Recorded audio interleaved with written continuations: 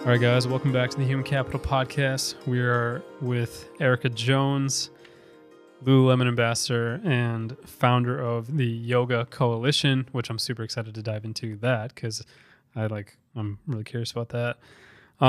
What's up?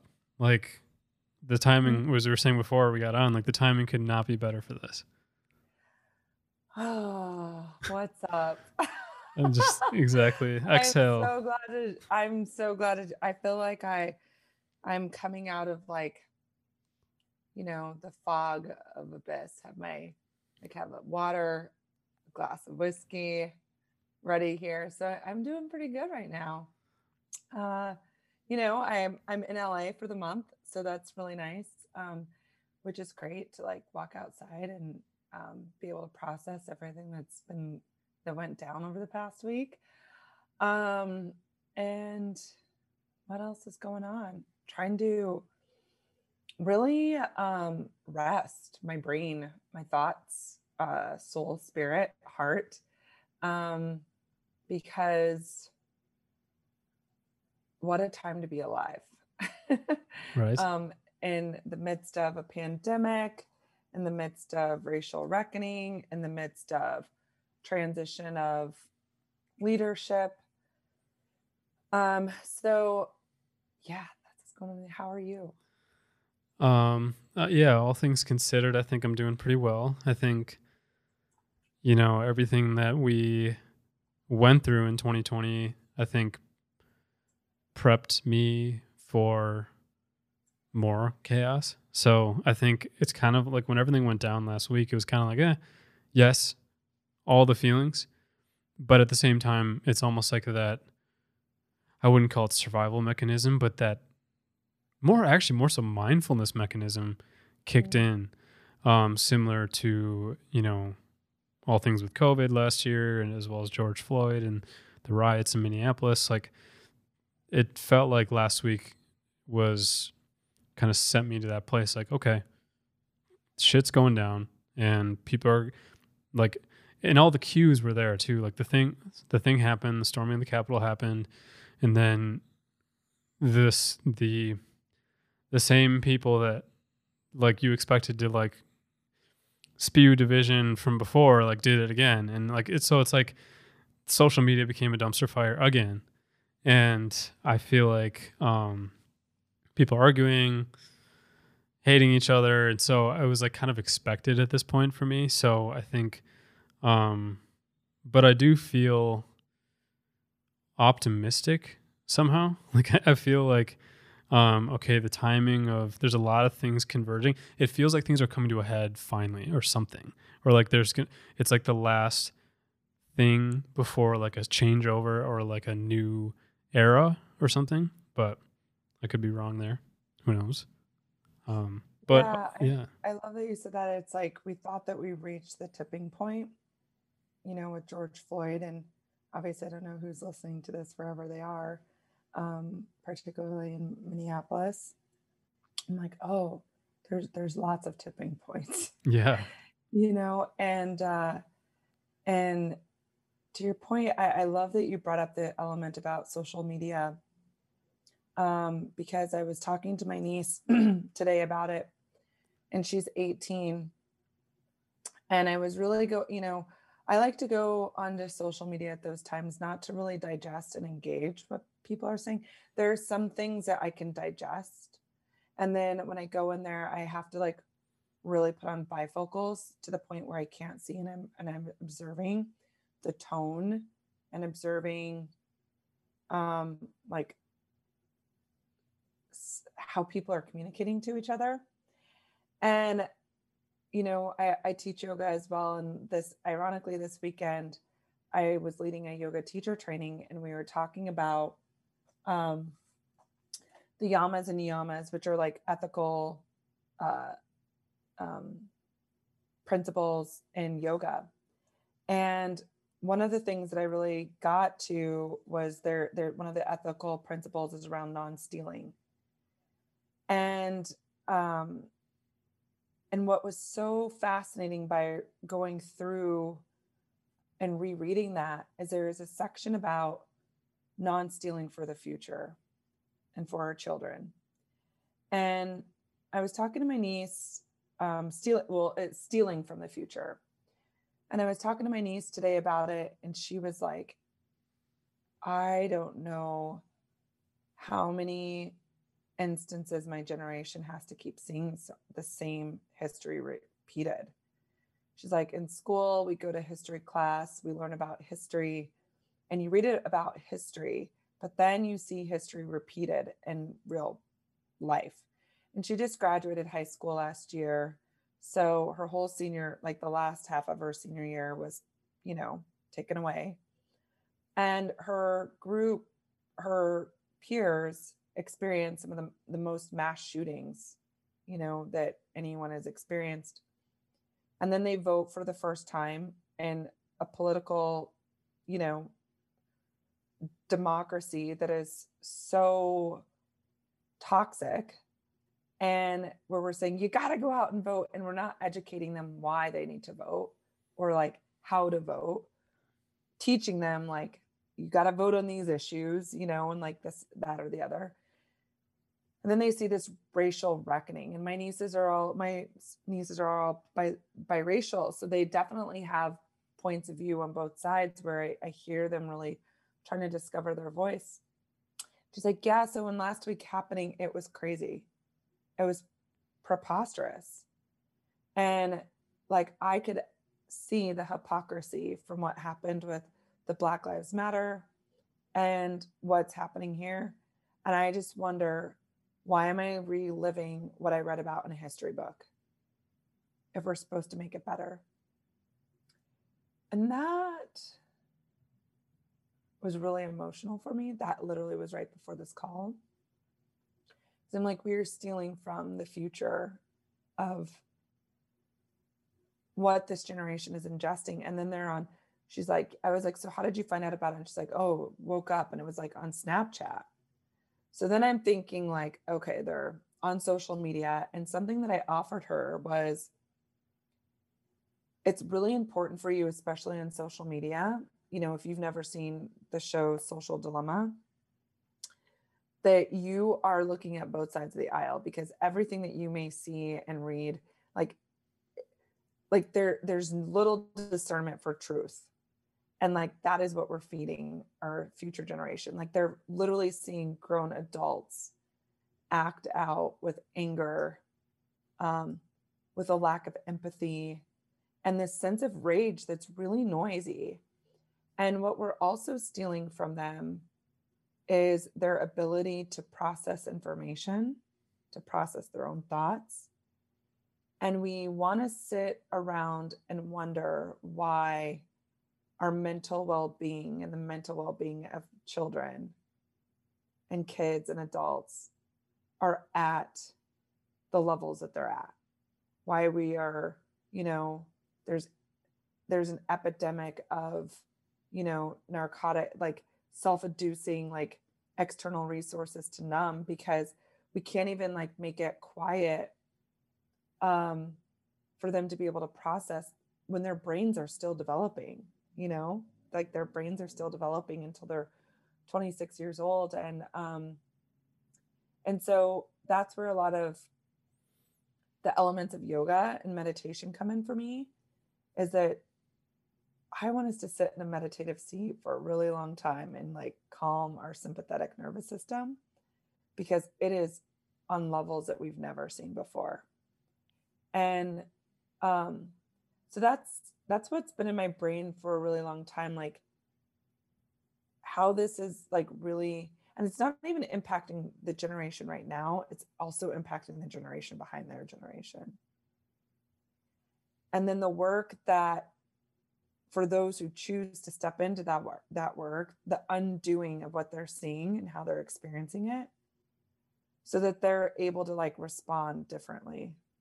And then they teach their kids, and then they teach their kids. And like, what's our personal responsibility and like our legacy that we have in how we're giving back to the future, so that they're not continuously reading in history books. Because now, I have two nephews. My nephew who's 6, he'll be reading in a history book about January 6th, 2020 when he's like in college. It's wild. Right? Like, Yeah. how is that? So then it's like Pearl Harbor, not to dismiss it, becomes so far removed that like something that we're living through and witnessing that like our grandparents fought for, it's like history repeating itself. And when do we just like say we need to like, we really embodied like the yoga ethic of like non-stealing and yeah, so I just, that's where my heart has been a lot. And really another thing that you talked about, I mean, I'm came like ready to carve this out. No, I love Clearly, it. I haven't really spoken to that many people. It's so good. No, that's what that's why I do this. So really, like real quick, I'm just now realizing that like I didn't even like give you a chance to introduce yourself. Like there's okay, so we just dove right in. You, and that's the thing, but like I feel like you and I like really just met this year, but like I feel like you're someone who like, and I'll get into kind of like how I came across you and like what really resonates like with me about you. But when we first met, I just knew that, okay, this is another person who is seeing the world on a different plane like I am. And I feel like that's something that's rare.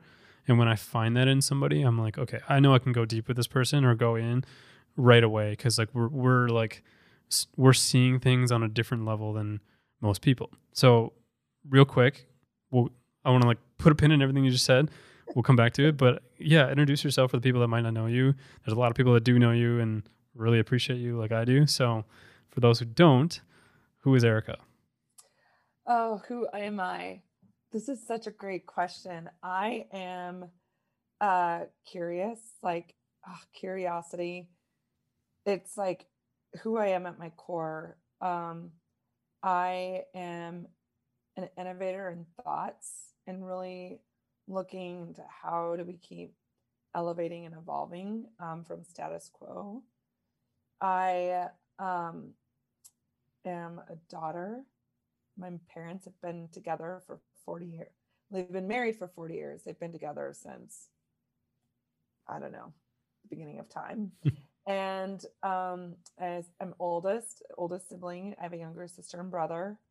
I say the oldest sibling because anyone that's out there that's like oldest sibling, it's like oldest child syndrome to a T. And I'm born and raised in Lincoln, Nebraska, so Midwest, and lived a lot on the East Coast. And I would also say like a huge part of myself is like an empath and extremely intuitive. And I think it goes back to like my astrological sign. I'm a Cancer.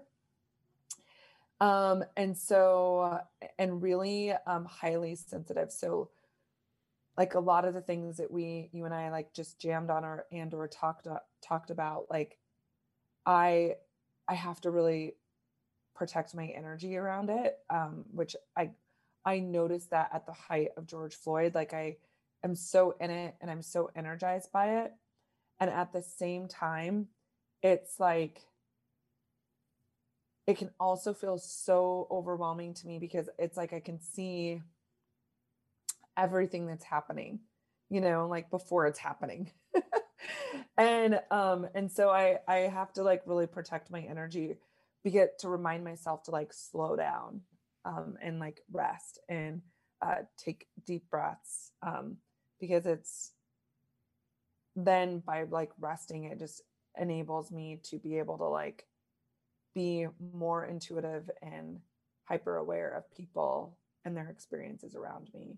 So yeah, that's who I am. And actually, I'll wait to get to Yoga Coalition because I feel like there's so much. Like we were on something with what we were just talking about, so I want to return to that. What I think this actually takes me to, I remember one of the first things that really caught my attention about you was, do you remember that video that you took? I don't I wouldn't say it was a confrontation that you filmed, but like I remember back in, was it May or June when everything went down with the riots and George Floyd? Um, you had walked up on a man who was visibly upset. Like he was pissed off. He was ranting about stop wrecking the city, like all that stuff. And you had like walked up and filmed that and like filmed yourself just having a conversation with this guy. Um, walk me through like what was. Do you remember that first of all? Yeah. Yeah. So Walk me through actually that. what happened is he came up to me. Okay. So I was standing, I worked at Metro Transit, the transportation company, like in Minneapolis. And we, like my team, like my little team, we did this whole campaign almost exactly a year from that moment where it was like all about kindness, inclusivity, harassment, because that was like the issue. And so we like did all these like campaigns, and we went to some of the most vulnerable bus stops, train stops, and did a lot of like outreach at those areas. And so one of the areas that we did a lot of work at was like in flames. And I was standing there, like thinking nearly a year ago, we were doing all of this community outreach. And I was in shock, like minding my own business, standing on this overpass, like taking a photo, because at this, I don't work at Metro Transit anymore. And I did it at that time, taking a photo and like sending it to my old boss, because like this is heartbreaking. And what people don't realize is like like transportation companies are so small, and like the budgets to like rebuild these things are so small, and it's taxpayers dollars that have to like rebuild this. And so this man like just comes charging at me, was like, this is your fault, like screaming like this is your people. And I was like, oh god, like I literally could just feel tapas, like the heat, as we say in yoga, like. So of course, like, I was like, I don't know. So I majored in journalism as well. And I've always grown up with like a camera on my shoulder, like home videos and everything. And I was like, this is a moment that like I knew how I was gonna, like, this is a moment where I'm not recording this because I'm scared, but I just started recording the moment. There was no reason. And I just knew that this was going to go a different way than how it started. So he was just like really screaming, and in the video, like you can hear me just like exhale, like, which is like releasing this man coming at me to charge at me.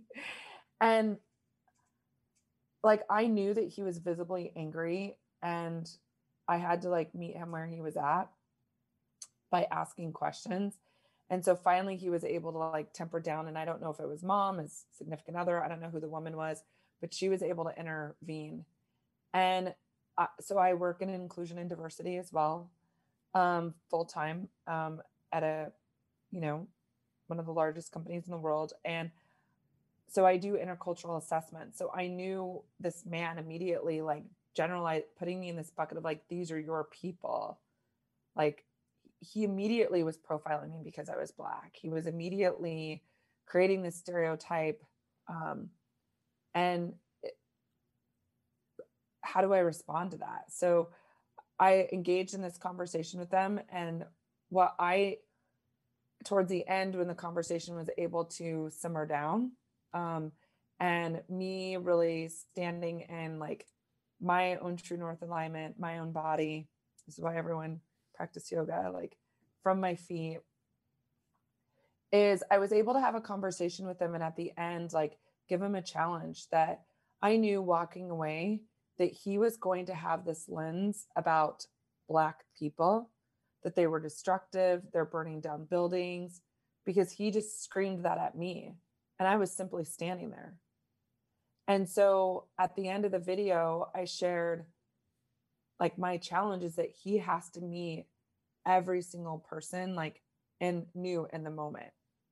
like what I would say in yoga, it's like a beginner's mind, right? Like seeing a new person, he can't then think because the city of Minneapolis is burning down what he saw on TV, which let's not even get into the bias of the news that was reported during that time, which I Hmm. did have to have like several conversations with news directors about like the bias that was being shown, were predominantly Black. And so he's thinking like Black people are destructive.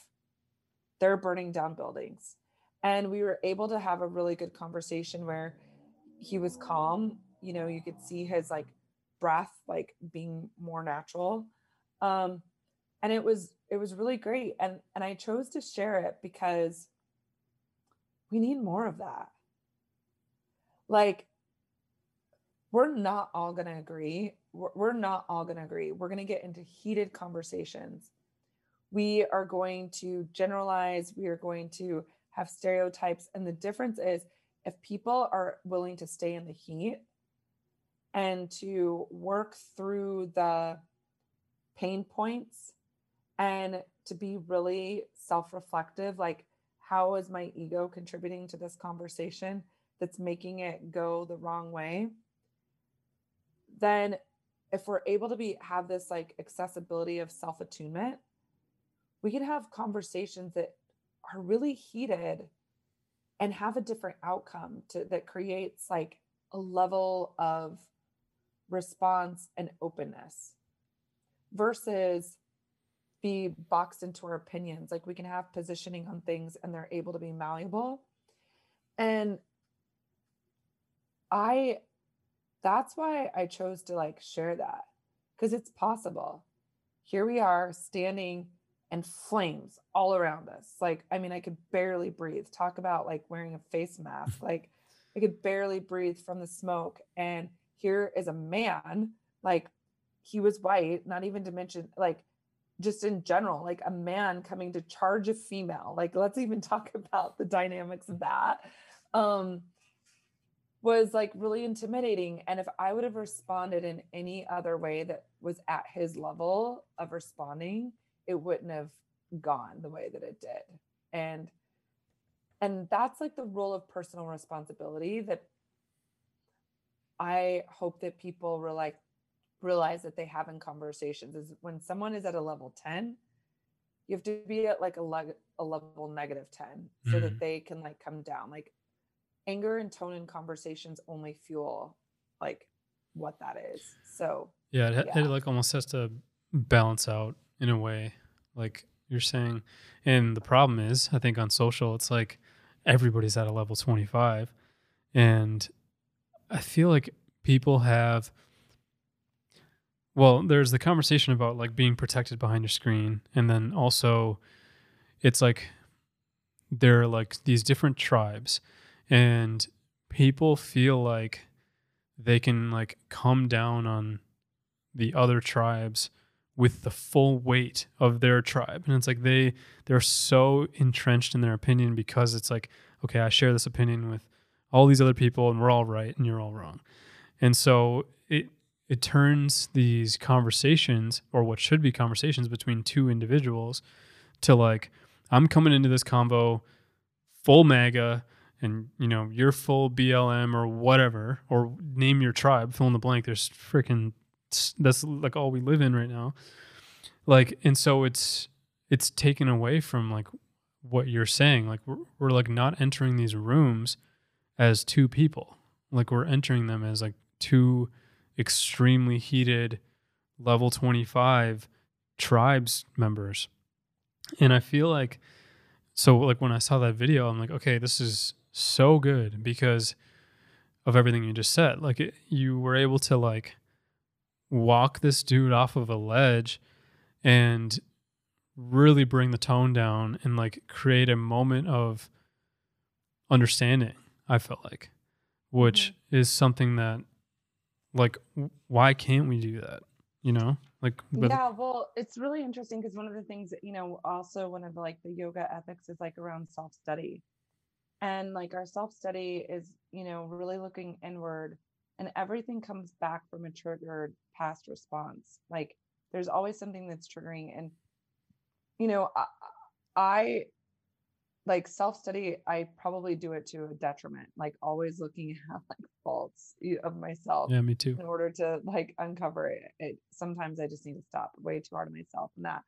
But, as you said, like on social, something that this might divert a little bit, but I, I, something that is so loud that is emotionally taxing to me is this level of polarization. And it's on a continuum in the intercultural mindset, this us versus them.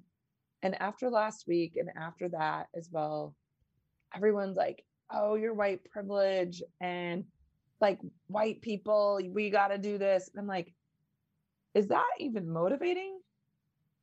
Like that doesn't motivate me. Honestly, I have emotional distress around it. And so, I really started like diving into it a little bit. And shame is not a way to motivate people emotionally in order to change. It only fuels the fire more. And I started like researching this a little bit about, does the terms like white privilege, Black Lives Matter, like all these polar defunding the police, is that really motivating for people? It's not. It is like, it's absolutely not. And really, at the heart of who we are, built in our humanity, is like there's three things. There's like empathy. Like we are built to be empathetic humans. And if we could really, and I know a lot, this is going to make a lot of people upset, and I'm nervous like talking about this, because I know that people out there that are like on one end of the spectrum, they're going to interpret my words as saying like, well, I'm tired of white people. They can't be, we got to move past empathy. And that's not what I'm saying. Like there's accountability, not shame. And um and so we can hold people accountable without needing things to be like really polarizing. And so I don't personally agree. Like number one, like most of my friends in my circles are all white. A fourth of my family is white. My brother-in-law is white. And like my sister doesn't engage with my brother-in-law and being like, well, you need to look at your white privilege, right? Like we all have privileges, and there's one dimension of privilege, which is race. And a lot of my girlfriends are a lot more heated in these conversations than I am. I mean, where I have to like temper them a little bit. But what I've said to them is like, and I don't even need to say this, and maybe I've said it, it's like, if they're in spaces that don't feel equitable or don't feel inclusive, they now have to speak, period. Because they're in conversations and in spaces and corporate environments that I may not be in. And when you look at the majority of like work spaces, it's predominantly white. And they're in spaces that they can have bold conversations, and that is where they can leverage their voice.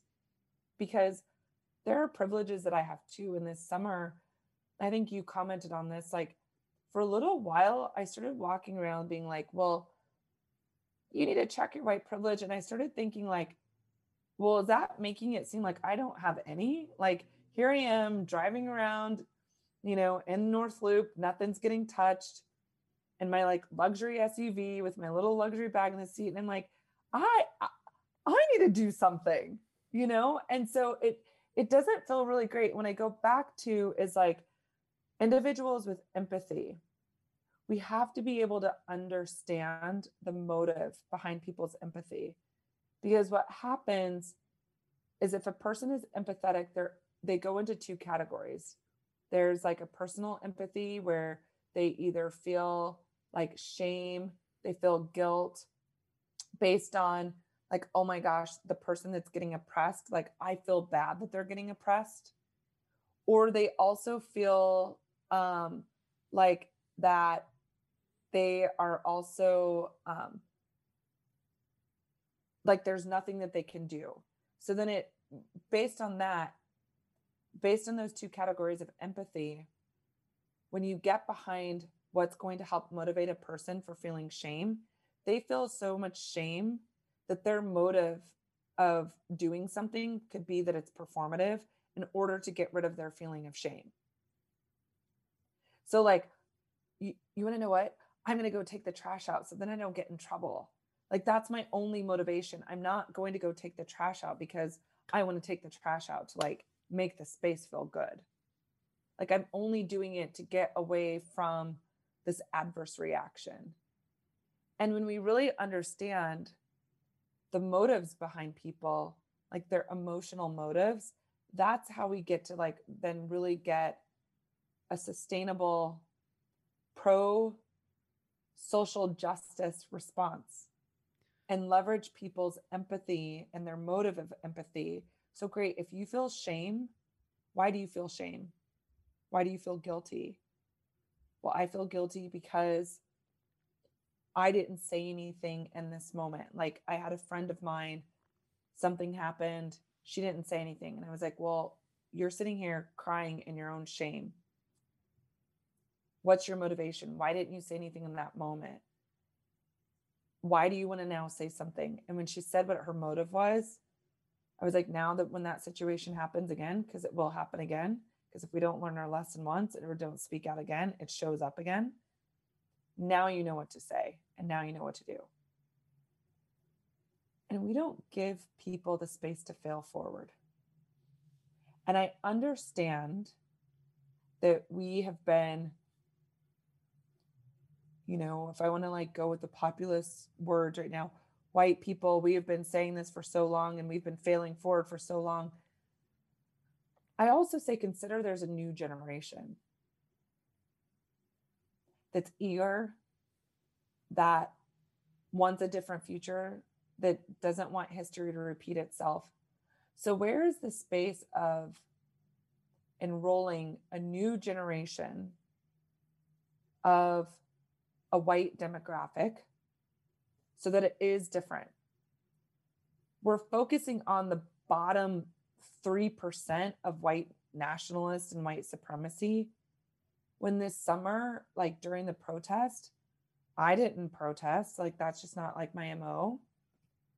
There were more white individuals out protesting, particularly in Minneapolis, because the population in Minnesota is predominantly white, than there were Black individuals. Now, many will say, well, it should be that way because I'm tired of doing the fight. I don't know. I just got really emotional about it. But like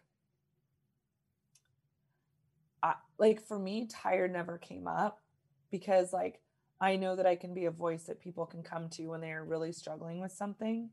And I would rather have somebody say something to me than feeling like they can't go and talk to someone about it. And the ones out there that are doing the good work, like I had one of my best friends from high school is a vice principal in an inner city school in Kansas City. And last week when the Capitol was on fire, not fire, but you know, she was pulling a Black 15-year-old girl off the floor that OD'd and put her in the back of her car and was driving her to the hospital. And when they got a hold of her family, they couldn't even get a hold of their family. So people want to say like white privilege. This is what she deals with every single day with educating kids who are Black. And she's white, blonde hair, blue eyes, and fighting for them to see a future that's different. And so when people are saying, white people, you need to do more, I get really defensive in the sense that I know that there are people that are doing more. And that saying that to an individual like her would only enrage her. Yeah, I feel like that. Well, first of all, I appreciate you sharing that. I think, yeah, I mean, that's what I'm seeing. And then, like, when things went down this summer, even before that, honestly, even like literally when Trump got elected, ever since then, and honestly, even in the Obama era, like a little bit, like you saw this from the other side, but from all sides now, it's like it felt like when things went down with George Floyd and the protests in Minneapolis and around the world, frankly, it felt like on social media at least, like a huge percentage of people that I was witnessing online, it was performative, and I sat back and I was like, okay, I tend to see right through people's BS usually. Like as an empath, I just like I know I can see under the surface. Again, going back to like you and I share that, like I feel like we see the world on a different plane. And so when things went down, it felt like I got really interested and curious on like, okay, kind of what you're getting at, where it's like, what is motivating people right now? Because I see the people that like are kind of like yourself that are like pushing for change and creating spaces for conversations, for nuance, for understanding. And like I'm like, yes, like those are the people that are really going to get it done. But then I saw so many people put on this like cape and all of a sudden out of nowhere become the most like morally gifted like individuals who are like warriors out there to like destroy any other human being that did not have their viewpoint, and literally like spew shame from the rooftops. And it was a lot of white people, and it became this really bizarre like exercise of like this manifestation of shame and guilt. It was really, really bizarre because you had like the white people that, and I whatever I'll say, you had the white people that like kind of retracted a little bit and like downloaded the books, listened to the podcasts, like had conversations behind closed doors, really genuinely sparked a lot of curiosity in them and wanted to learn more and all that. But then you on the flip side, you had the people that were like yelling at people on social media, dear white people things, like those were like literally every day, all day. And I'm just like watching all this and I'm like, these people are playing chess. Like they're playing checkers. They're not playing chess. They're not seeing how this is going to pan out. Like this is not, in my eyes, like the way that it should go. Like, we should be making progress here. Like it's literally just sending people into their corners. And I can't remember the book. I read this book like a long time ago, written by this neuroscience professor from, I think it was UCLA. And he talked about how if you imagine humans with like their own personal bubble, and it was kind of in the context of like marketing and persuasion, but if you imagine humans with their own personal bubble, and if we want to get through to somebody, if we want to change somebody's heart and mind, like we have to find a way into their bubble. Because what happens is if we put something in front of them or on them that's outside of their bubble, studies have shown not only like on like a neurological level will they reject what you're saying or what you're putting forward, but they'll like sprint in the other direction and they'll become even more entrenched and convicted in their own beliefs. So I read that like before the Trump election. And so when Trump got elected, I'm like, having read that book, I'm like, okay, I'm understanding this on like a neurological level now, why the country went the way it did and why people went to like their camps after he got elected in the last 4 years, why people got even more entrenched in, I'm a make America great again person, or like I'm a liberal and like MAGA people are racist white people. Like it makes so much sense to me why people are having those reactions. And so knowing that information, I'm like, do people not understand? Like if you shame somebody or you yell at somebody, like you're saying, like that is the least motivating thing. that is going to make somebody like hate you, which is like the opposite of what you're trying to accomplish here. And I'm curious where we go from here, because it felt like that has now become kind of the default tactic on every side. There's embarrassment, there's like this. It's like everybody is building, and I say this is the irony of Trump's whole build a wall rhetoric. Like literally everybody has been building their own wall, and like I just don't know where it goes from here. Like it's become like on every side, on right, left, center, like not so much center, but right and left, like in the political body politic, the whole shame and dunking and like destroying people on social media, or like this person got wrecked, like that's become like heroin. And like Mhm. how do you, it's like we're all heroin addicts now based on outrage and moral high grounds. And so, even after the social dilemma documentary, it's like and then you pair that with the phone thing and the social media addiction.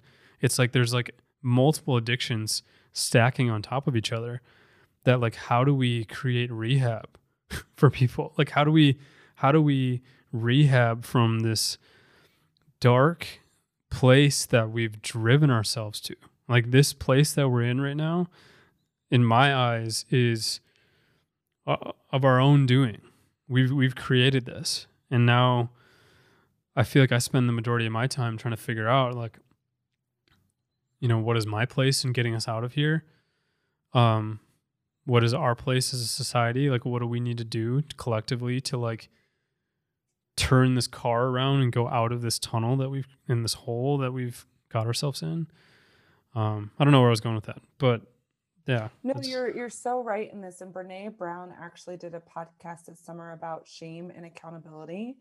And she said, like, shame is not a way of social justice. And you know, one of the things that um, when people are like, oh, it's the news media outlets. Well, number one, we're reporting news 24 hours a day when we don't have 24 hours of news to report. So this mass media. But then, me being a journalism major, I'm like, you are also a news reporter. So what you choose to share is also news. And so the shaming and the language and the words, like there's a lack of integrity with words. There are some people that do it really great with accountability. And what you said about like this weekend was really opening for me when I led this teacher training about where do we go from here.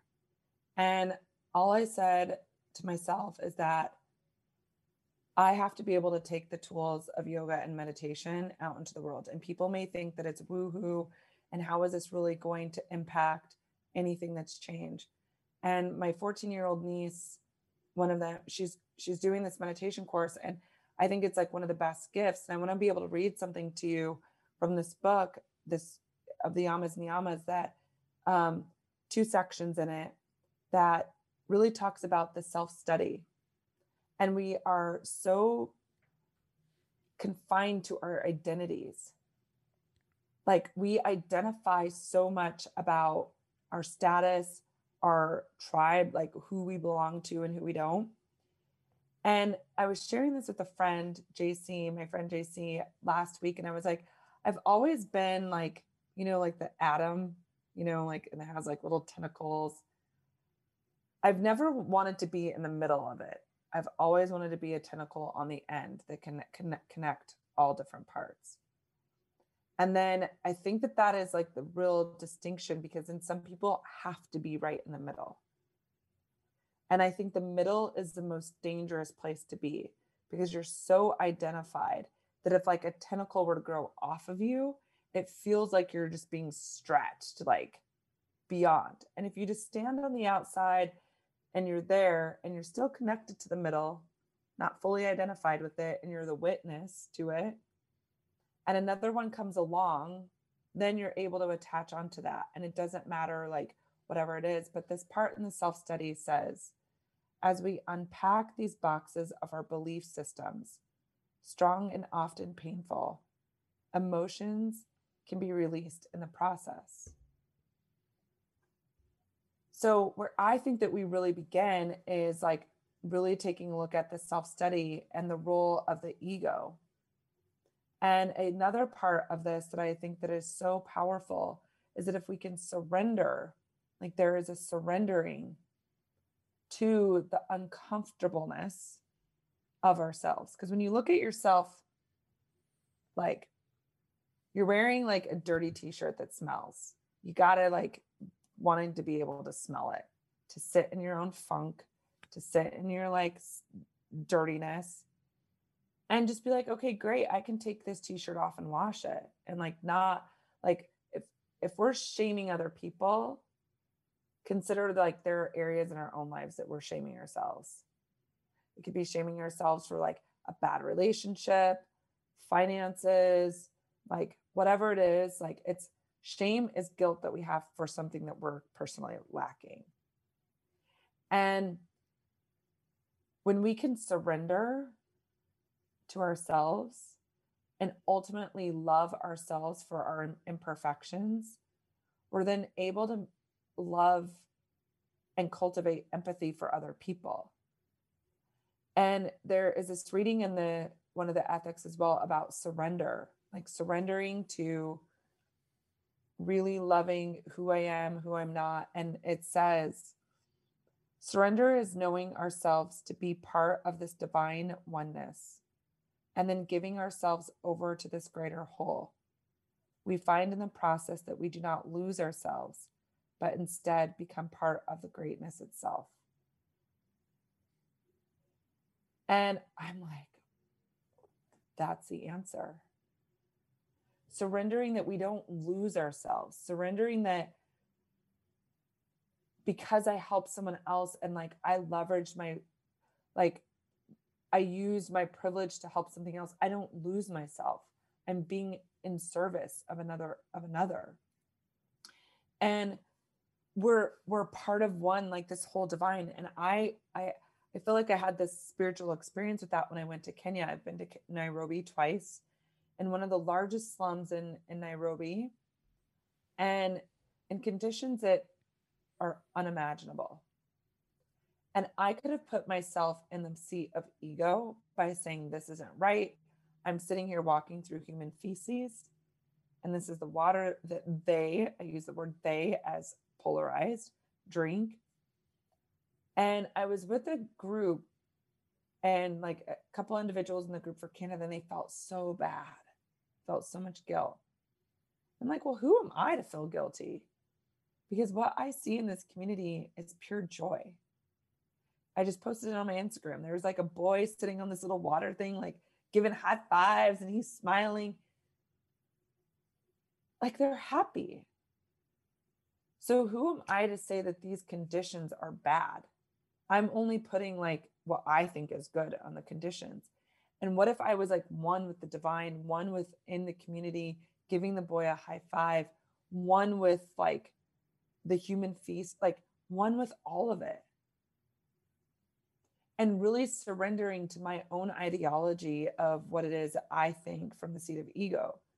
And so when you translate that to America and you say like, my race, this is the way and we are better. Like, who's to say that it's better or that it's bad?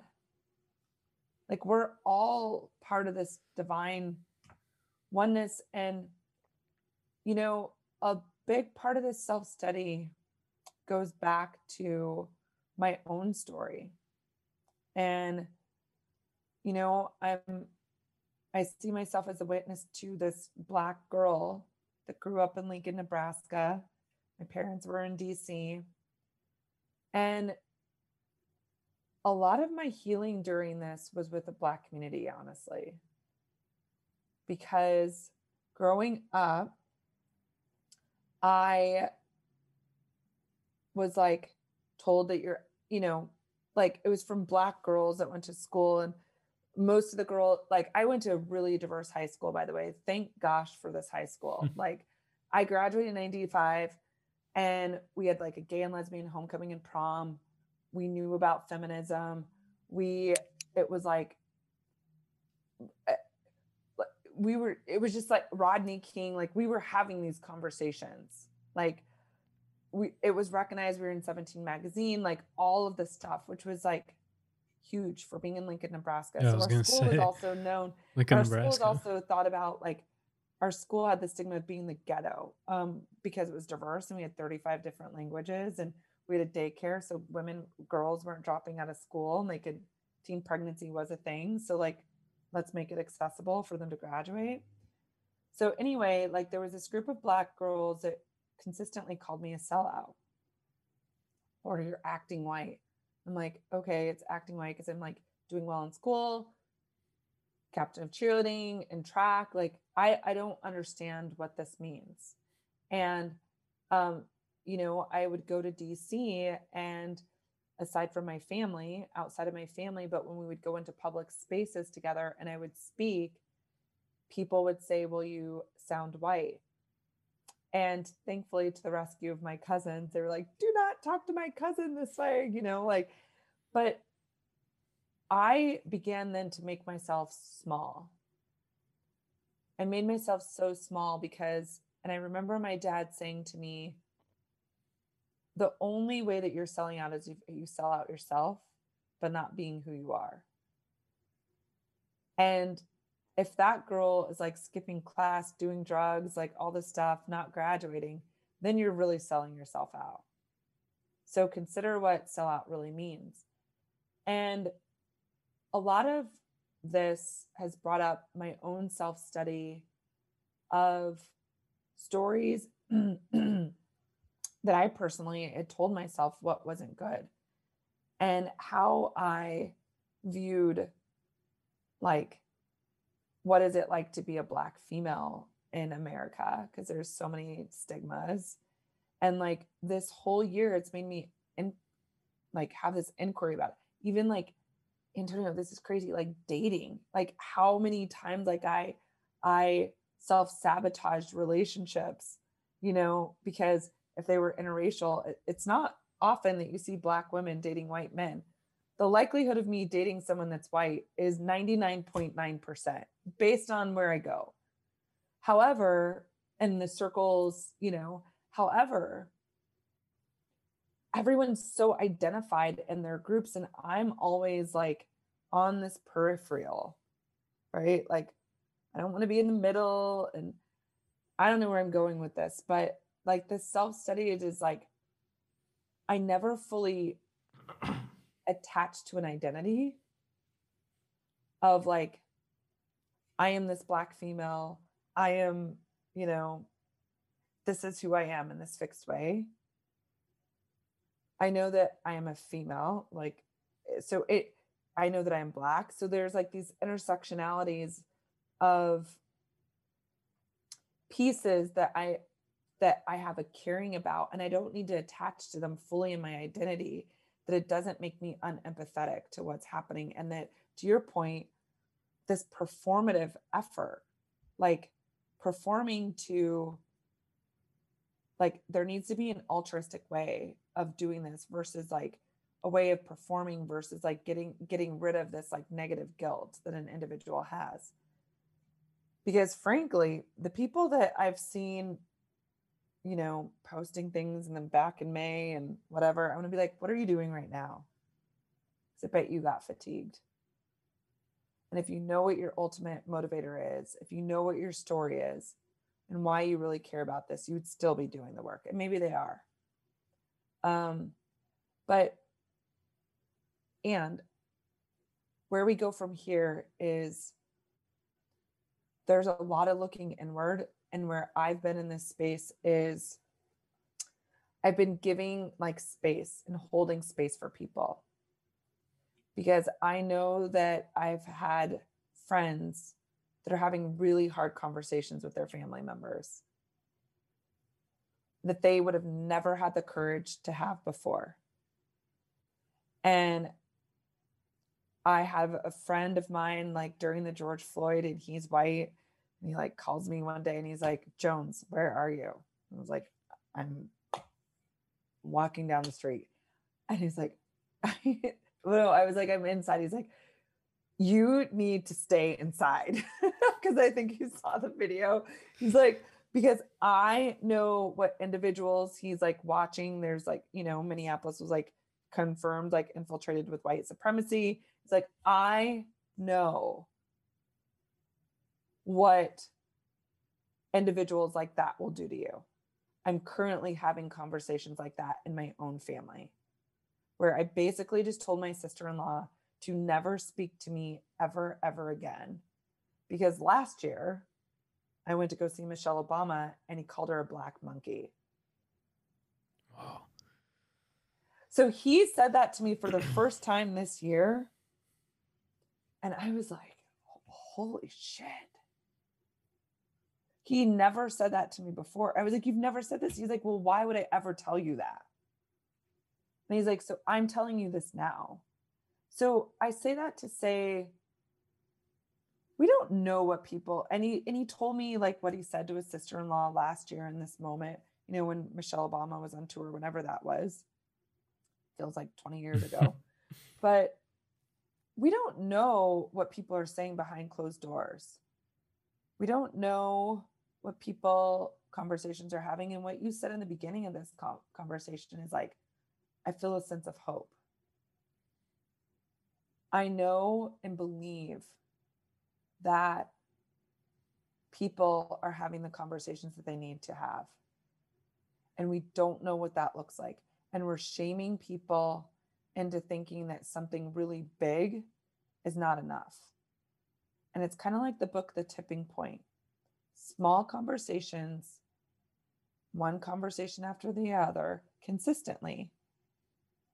The optimist word is consistent, is what will create bigger change. I have to believe in that, because if I don't believe in it, then I might as well just pack up my bag and like move to an island alone, And so where we go from here is, like you practice meditation. We've talked a lot about this and like the element of mental health. And what we don't really contribute a lot to is mental health is also being a part of also deconstructing white supremacy and racism.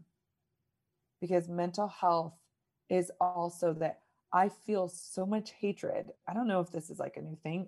I'm not a doctor, so I'd be really curious. Like mental health is like, I feel so many bad parts about myself that I have to inflict that harm into someone else.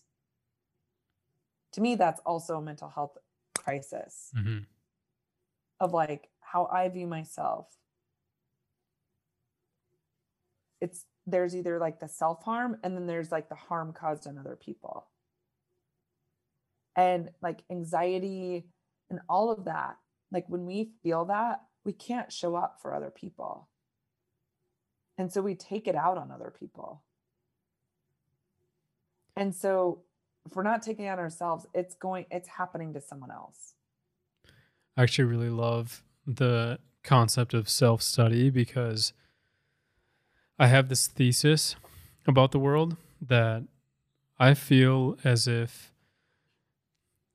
we've built this defense mechanism as the human race of building up like these masks and costumes and walls and identities and putting on all these things to distract us from the inner work that we're terrified of, that we know we need to do, but we don't do.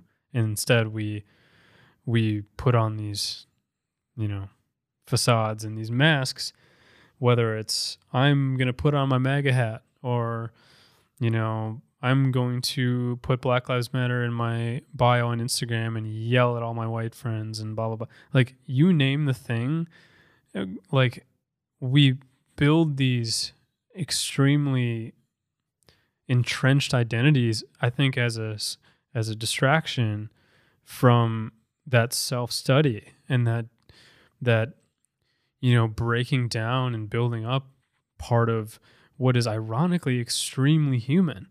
Um, I feel like when I was younger in school, one of the biggest things that I took away from, I don't know, it was like biology or something, was like the Darwin thing of like the species that adapts survives.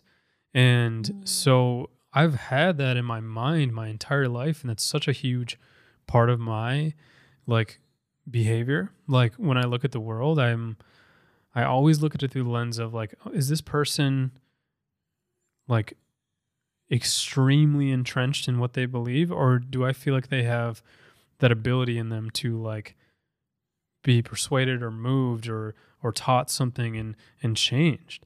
Um, and I tend to gravitate towards people that are like way more fluid and open minded and nuanced and I think that I do that for a reason because I look at it not just as like a great ethos for growth, but also just like a part of survival Yeah. because I attach that to that adaptability thing. And so when I see the tribes on social media and I have people coming in my DMs like randomly yelling at me about God knows what, I'm like, you know, you're a very stubborn human being and you're very like like entrenched in what you believe, and I feel like that's going to harm you down the road, like I feel like I want to Mhm. hug you and be like, hey, it's actually way more advantageous and empowering for you to be an extremely open-minded individual and to not Mhm. hold your opinions like so tightly where you're going to pop. Like you have if you want to navigate this world successfully, you have to be nuanced. Like you have to be able, like it's a gift to be able to sit with that uncomfortable, you know, the uncomfortable opinions of others and like I feel like that's something that we've completely lost. Um, even back like again in high school and things like when you're in like say AP literature or like some lit class and you're reading all these books, like I the reason why this is relevant, I go home for dinner every Sunday or try to and have dinner with my parents, and Love that. we were talking about how there's a lot of books that are being banned now that are like classics, like To Kill a Mockingbird or like different books like that, and because of it could potentially upset somebody or something, whatever. I did not know To Kill a I Mockingbird? I I don't. I wonder. I did not know that. Oh, I'll I'll have to triple check on that one because when I heard that, I was like, wait, what? I love that book. that's a book that made me love reading. Yeah. So you're in these AP Lit classes and you're having these really difficult. That's where you learn, and you're having these really difficult conversations that are uncomfortable, that are like you don't really know how to navigate, and you're kind of fumbling your way through, but you're learning. And we've lost the art of that. We've wanted to protect our identities so much that we feel like any sort of inkling that this person that I'm talking to could like give me an alternative perspective that is anything other than mine, boom, I'm going to scorch earth them, blow them out of the, like I'm going to destroy them because I need to protect myself. And it's almost like I just answered my own question about where we go from here, but I feel like it's all along those lines of the self-study. I think it's along the lines of we have to look inward and do the inner work. And I look Yeah. at the rest of the decade and I'm like, we talk about roaring 20s, which is hilarious now to think about. But I look at the rest of the decade and I think that it presents an incredible opportunity to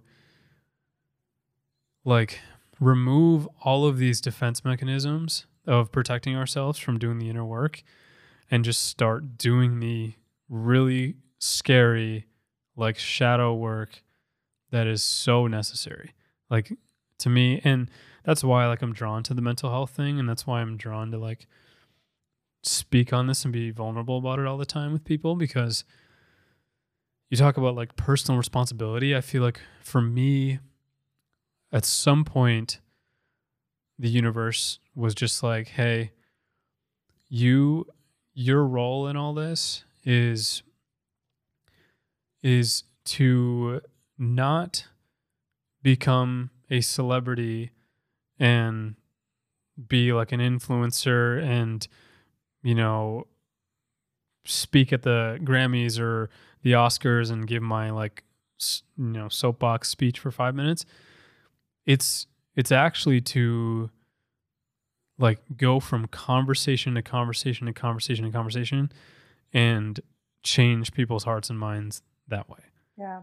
And Yeah. feel like that's like what even was like the motivator for me to like start this human capital thing, was because I felt like, okay, that if that is my role in all this, in the creating the world I want to live in, then let me start this journey of having conversations with other people and making them public. And Mm-hmm. hopefully if someone listens and picks up on something, then they can go have another conversation. Mm-hmm. Where was I going with this? Self-study. Yeah, that is, Well, something that yeah. you really called out that I think is really good, it's almost like a closet, right? Like getting to the purification. So think of like a junk drawer. Like again, it's one of the yamas and niyamas, like a junk drawer or a closet. You don't even know what's in it. And like you just keep throwing stuff in there and you're like, shut the door. I don't even want to see what's in there. And then you're scared to open the closet door because you're like, all the stuff is going to come tumbling down on me, or like things are going to kind of like the Jack in the Box as well. Yep. That damn Jack in the Box, it just like scares you. And while it may be scary and things tumble out, it gives you an opportunity to clean, purify, feel light. We've gotten addicted so much to want to feel heavy, and like, where can we feel the vitality and the buoyancy and the lightness? And I would like, doing this self-study just cleans it out. It just cleans out all the things that we've piled onto ourselves, and like uncovering that. And it's a consistent practice to be in the self-study of it. And to your point that you said is like, one of the ways of self-study is like putting ourselves into situations where we're not comfortable, stepping out of our circles, stepping out of our comfort zones, interacting with other people, and doing things that are really uncomfortable. Because if we're in an environment that's not comfortable and we have like a judgment or a reaction to it, it's like, oh, okay, well, there's a thing that I threw in the closet. And I have to think about, what does that bring up in myself? And it's not about the environment that I'm in. It's something that brings something up in me. And so to continuously like put ourselves in the heat and allow ourselves to get burned a little bit. We can be burned and blessed at the same time. Yeah, I think like on that note too, like, growing up as like being an athlete, like, again, this is where I'm like, okay, is it something unique to me? Like, am I crazy? Because like growing up being an athlete, I like really, really enjoyed training, and like that idea of like, and like obviously you can appreciate this as a Lulu ambassador, like the idea of like the catabolic and anabolic states and like breaking things down to like build. That concept has like been implanted in me, and I'm obsessed with it. And I've carried that into other areas of my life, into my business, into relationships. Like that idea of like, no, you have to embrace the uncomfortable, because that's a sign. Like that is a stepping stone to growth. If you're like, there's a lot of people that like hear that and they're like, okay, that's super cliche, whatever. But it's like not a lot of people actually fully grasp the power of it. And I remember I had posted something like this summer about like, I want to be able to sit and create a dinner table, and I want to be able to sit with like an Antifa person and like a MAGA person and have them both at the table. And like for me, like I'm someone where I'm like, fuck yeah, like I embrace that. Let's Can we go. have Let's that dinner together? we should. Okay. So I'm like, but I'm someone where I'm like, I embrace that. I'm like, hell yeah, let's go. This is gonna be a great conversation. I had so many people that DM me when I posted that, and they were like, the classic like, oh my God, I can't believe you would say this. Like, why would you give so and so a platform? Blah, da, da, da, da. You're such a rate. And I'm like, oh my God, you guys are so, okay. You guys can live in the safe world that you are creating for yourself. I'm going to live in this uncomfortable one because if we want to change the Antifa mind or the MAGA mind, we have to sit at that table with them and we have to engage in a conversation. And I'm curious, like, there's a couple things I want to ask you. I'm curious about like your thought on that because I can't tell you how many times I've seen especially we see a lot with like YouTube personalities and other people or even podcasts where they're like, they get canceled because they're like, why would you give so and so a platform? Da, da, da, da. There's that argument. And then I'm also curious what your thoughts are on what I'm calling like the dilution of language. So, like, right now, it seems like everybody is a Nazi or something, apparently, now. Like, and so, like, that's just like one example. Again, I'm taking this from the lens of like, hopefully by now, at least through my social, you've seen that I'm agnostic. I don't give a crap about political parties. I'm like, Mhm. I will expose Same, all of them.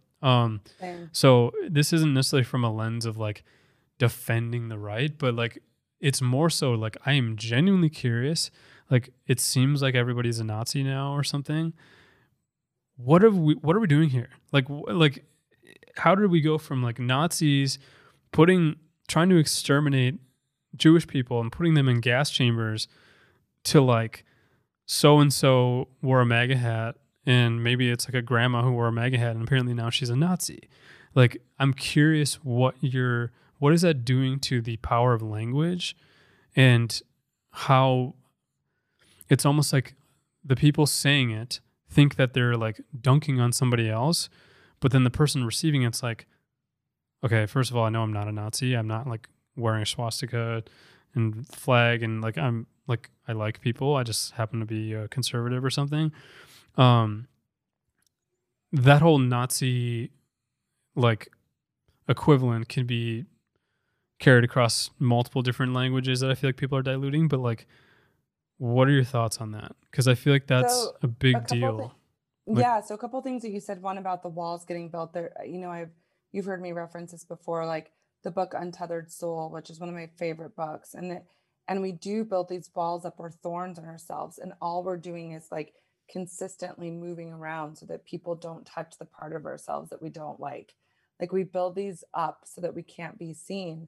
And that's what I love like about the practice of meditation is like if we can able to like observe ourselves from a witness and be able to like break those walls down that we're able to see of ourselves, we're not we're not running from other people, we're running from ourselves and getting caught, right? Like that's what we're really running from.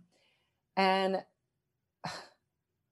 it's so wild that you bring up this example because it literally just happened to me last week.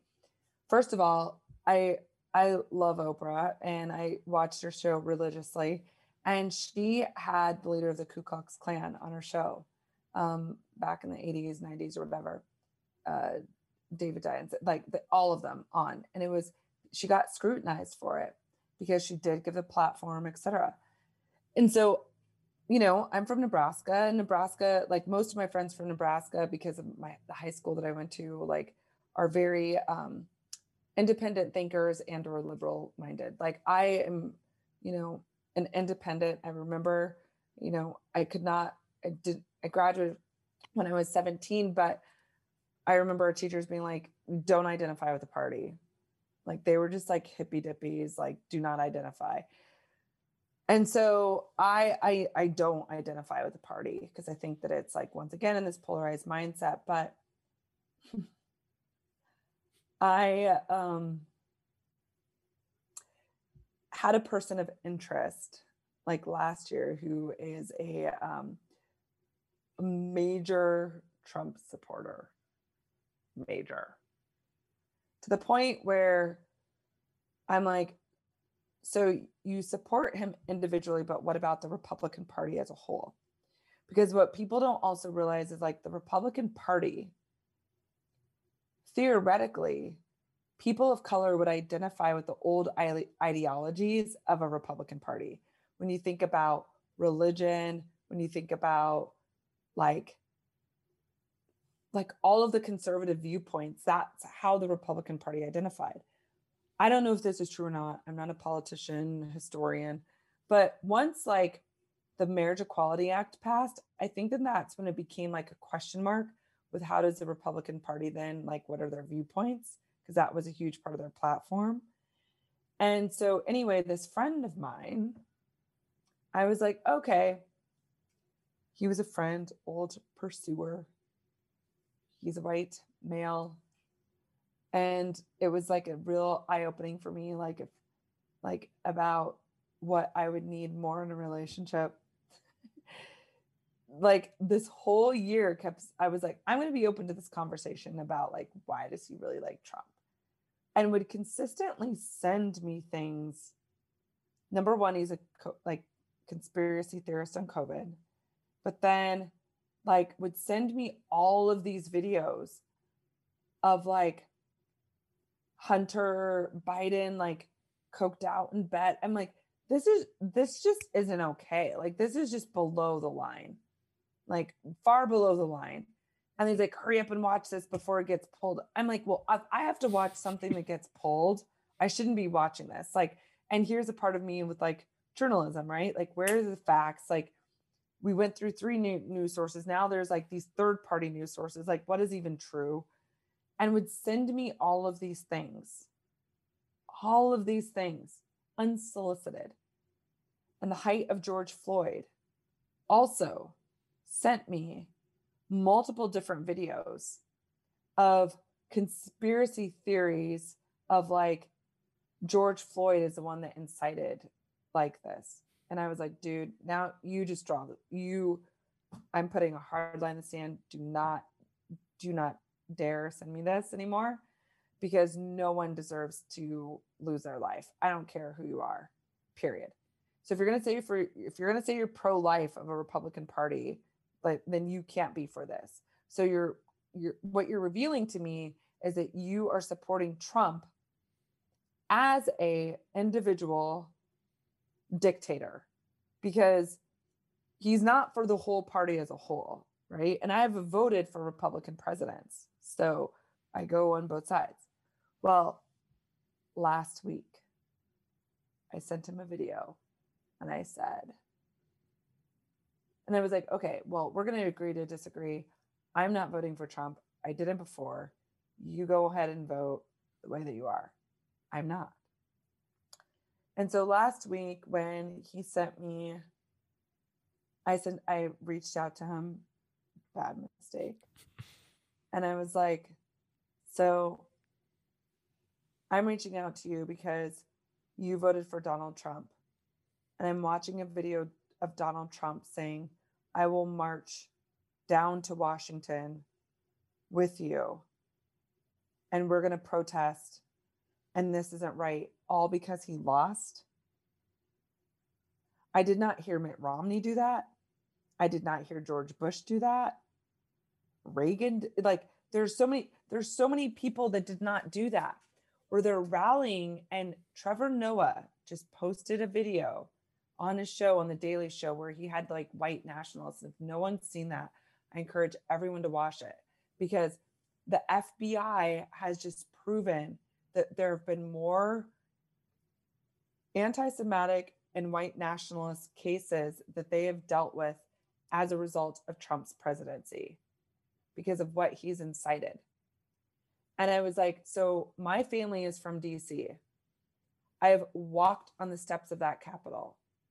I've been in there. When I watched that, I thought of 9/11. Like, so when I'm seeing protests and everything, like, my PTSD comes from like mass shootings. And then when I saw that, I had thought 9/11, if there's a terrorist attack, people just easily saw how easy it was to go into the floor, the Senate floor. And he was like, this was his response to me. Well, I didn't like that the 5th precinct was burnt down either. And this was like the left calling out like COVID and etc. And I was like, well, first of all, let's fact check. It was the 3rd precinct. Get your story straight. And I sent him an image of during the protest of all of the hypocrisy on the capital of the military standing there when Black Lives Matter just came. And what they're doing is fighting to say, we want to live. And he literally wrote to me in all capital letters, come on, exclamation point. The only person that's fighting for your freedom right now is Donald Trump. Oh, I don't even want to know what you responded with. My response was this. Rosa Parks, Martin Luther King, Nelson Mandela, my grandfather who fought in the Vietnam War, my grandmother, freedom riders, Malcolm X. I made a whole entire list. John Lewis, even Al Sharpton, Jesse Jackson. Those are the individuals that fought for my freedom. The ones that lost their lives. When 3 months ago you were watching the funeral of John Lewis, how dare you compare Donald Trump to a man like John Lewis, who literally laid his life down, getting beaten, and saying that Donald Trump is fighting for my freedom. He hasn't shed an ounce of blood for someone else's freedom. And then I said, until you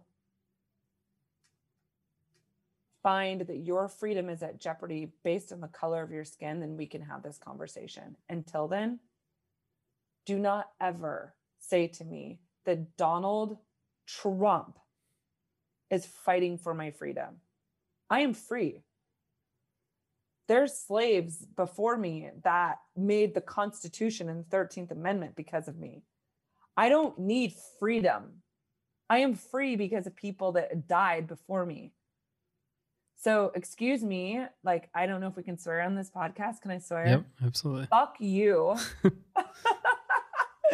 Like, were we sitting in the same history class? What has Donald Trump done to like liberate my freedom? Like, my freedom is my own free will. So like,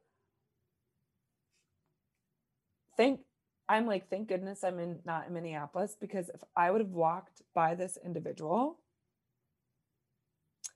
I don't think I would have been it. So I was like, I had to like meditate on that, like sit for a little bit. And then I just like messaged my best friend and I was like, man, doesn't God have a way of protecting us from the people that we thought we should have dated? Never.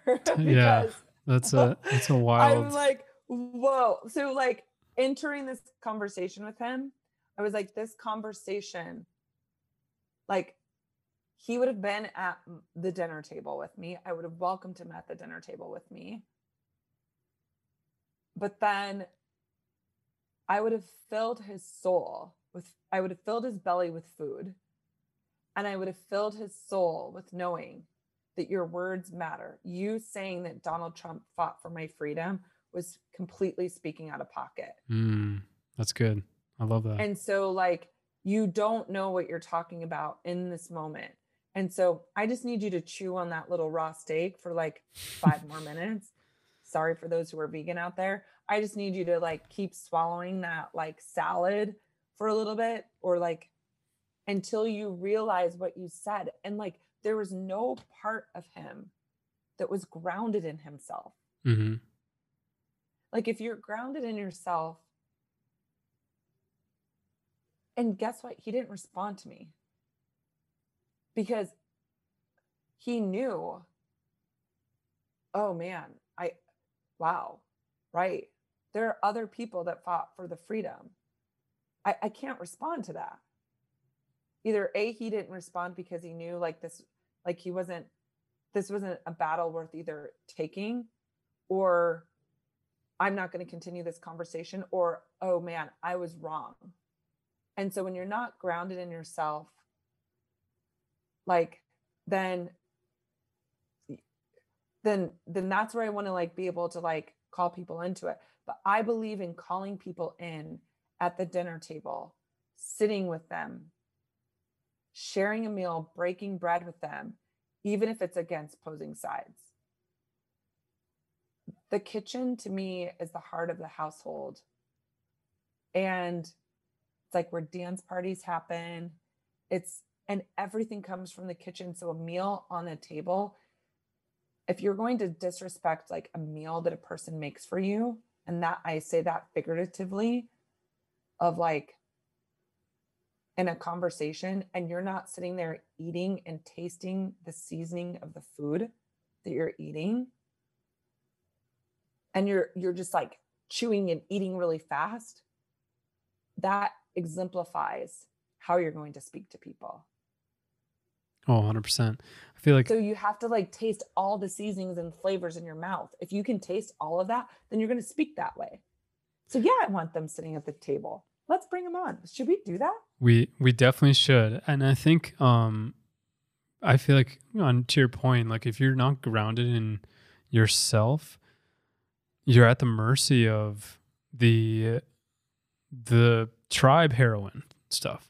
Like, Yeah. so for him, when I'm hearing this, it's like, okay, this is a clearly just like a I'm gonna drink mega heroin guy, where it's just like I know plenty of those people, and I know plenty of the people on the opposite side, where it's like Yeah. literally like I'm gonna go on my phone every day and just scroll and just like, oh, inject mega into my veins. Like those people, eh, they're out there, and they're very loud right now, and I think it's it's been a challenge for me. Luckily, I think for me, being really vocal on social and just kind of like not really giving a shit and just kind of saying what I say and calling out hypocrisy and doing it with humor sometimes, like I've garnered a lot of people who DM me and they're like, hey, I want to have a conversation with you like in private because I would get wrecked if I asked you this question publicly.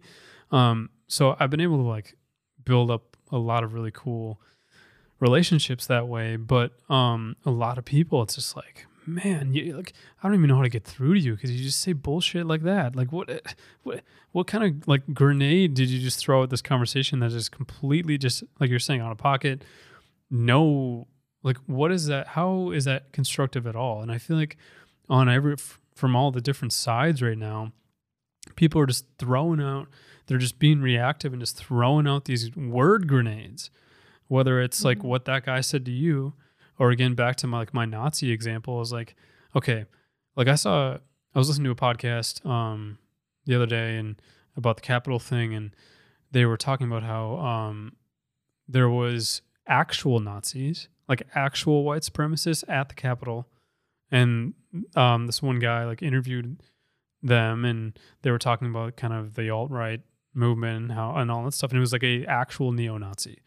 And so I'm Mhm. sitting here and I'm like, okay, there are actual neo Nazis here that need to be exposed, but then like the grandma carrying the flag in the Capitol, who was like 95 years old, that woman, I mean, bless her soul. I don't know. Maybe she could have some crazy opinions on people, but like just from first glance, I'm like, is she a Nazi? I don't know.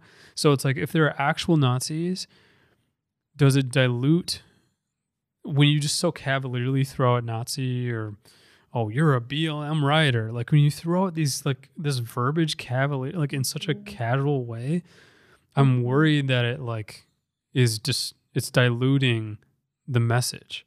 Yeah, What totally. are your thoughts on that?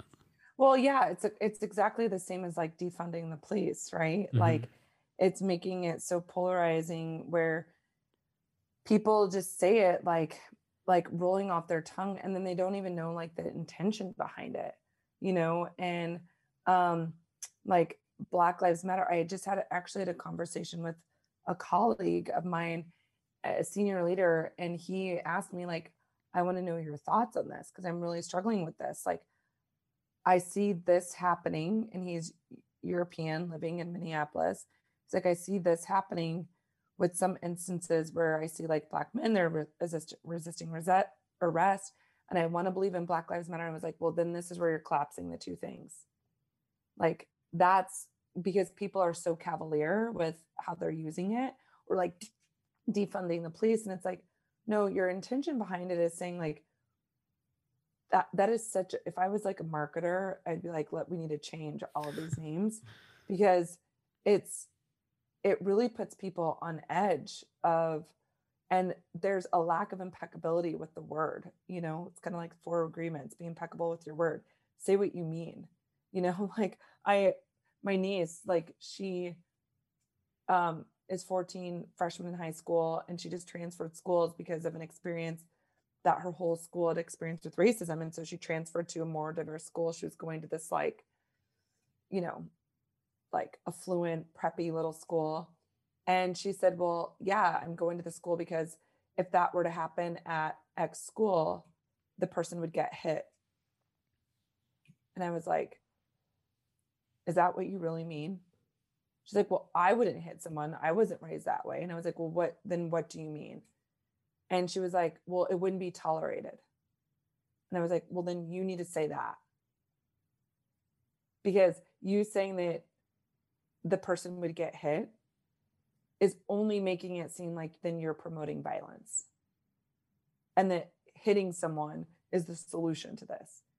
Be impeccable with your word and say what you mean. And we've like lost that as well, like with our language. And, to your point, you said this is like neo-Nazi and like all this stuff. And we've like gone to that place of it. Like, when did we ever get to this place? I don't know. All I can think, this is my own like thinking, is that we've been isolated in COVID and all of our demons have like started uprooting and no one knows how to process them. Mm-hmm. And so it's like this whiplash outward and like reaction. And it's I don't even know how to put a lid on that, but it's like, I'm like, oh my God, it's like, yeah, I don't even know. Like, I'm listening to Barack Obama's book right now. And in one of the chapters, he was talking about, he's obviously first Black president, that he had to get every single word 100% right. And like 100% was like, basically, it's like anyone that's ran for president know that that's like impossible. And he was talking about when he was in this speech in Iowa, and he was talking about the war in Iraq. And he's like, the second the word came out of my mouth, I regretted that I even said it. And he said, like, he was talking about people that fought in Iraq, and like he was scrutinizing the Bush administration. And they were talking about, he was like, now him sending in all these troops, their lives were wasted. And he said, the second I said the word wasted, I regretted it.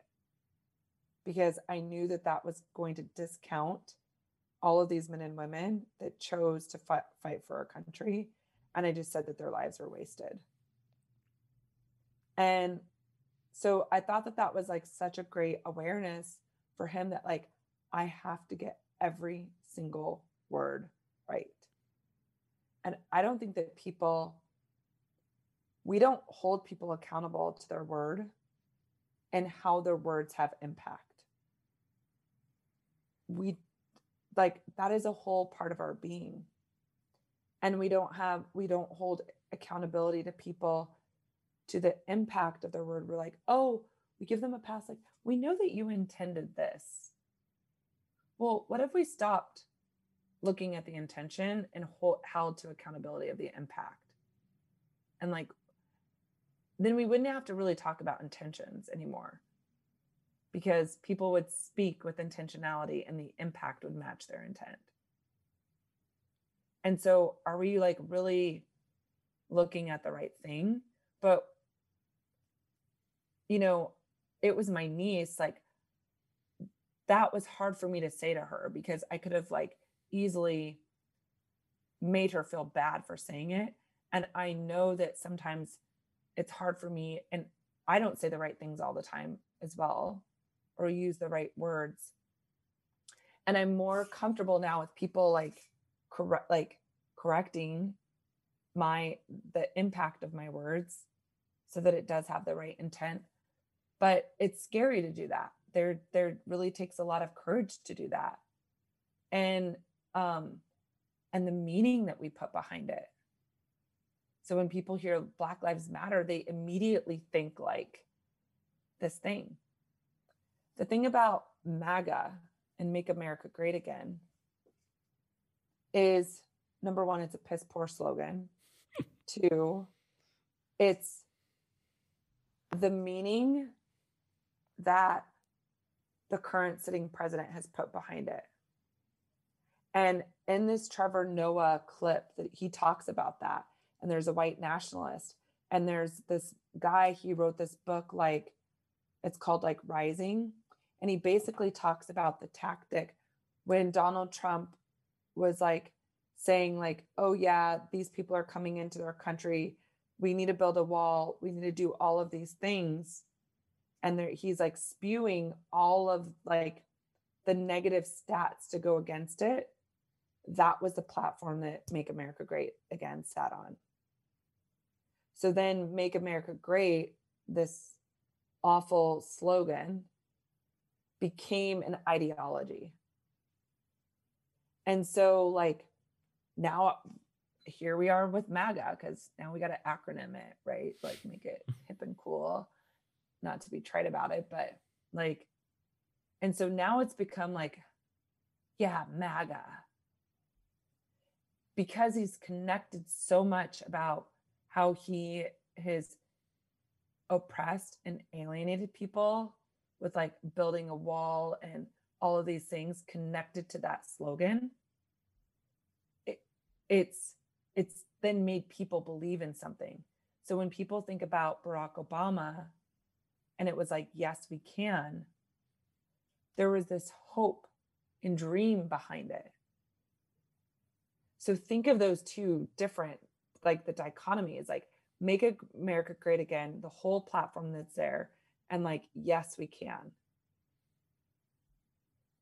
Totally, just saying that out loud to me gives me goosebumps, because they are so different and so evident in the meaning. And I don't think that people really like break that down. Once again, because we don't take time to sit and rest, go inward, and really allow like a discerning on what things mean. And so, because I'm like, in what world are we making America great again? During Me Too, when men were like mansplaining and doing all these things, or when like there was slavery, or when we had like signs that said colored, and like, in what world was it great?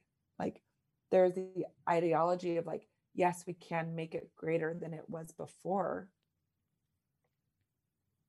Like, that is the hope and the dream, to keep like breaking barriers, to keep making it great.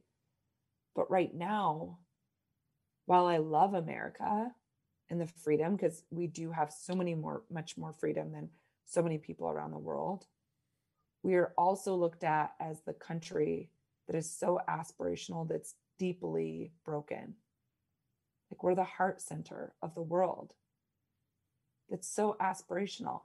And the only thing that we can do right now is fill the gaps and be loved from our wounds and not our scars. And I like to look at all of the white nationals, and this is why I can bring them at the seat at my dinner table. It's because I know there's scars behind their wounds.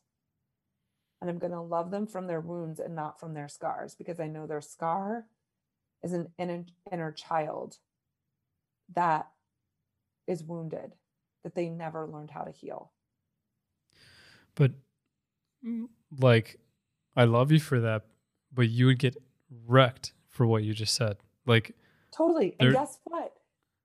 You want to know what? Sorry to cut you off in here. So here's another revelation that I had this weekend. Once again, this trusty little book, Yamas and Niyamas, is Satya, truthfulness. And what it says is truthfulness is, it's not safe, but it's good. And where I'm exhausted in my own truth is that there's also been a viewpoint of a monolithic view of Black America. And my viewpoint hasn't been accepted. And so my experience may not be the experience, or my thought process may not be the same as like the next Black person next to me. And that hasn't been safe. And so for so long, the like radical in me and the like the radical joy in myself is like, I am utterly tired, where my tired and fatigue is from playing small and having to silence myself from this truth, because I was so scared of getting blasted from other Black Americans. It would be like, well, now you're a sellout. And to me, that's fucking exhausting. That's where I'm exhausted, that I can't even be myself and have like my own positioning in something without getting blasted. That's what exhausts me. So when people are like, Black people are tired, I am tired that we can't all hold our own positions and let them be without getting blasted. Take your torpedo somewhere else. And my grandmother, when I was younger, bless her soul, was always said to me, my grandmother I grew up away from my grandmother. She was in DC, and she always said, Ericka, be the leader of your own voice, never the follower of anyone else's voice. I never knew what that meant until this year.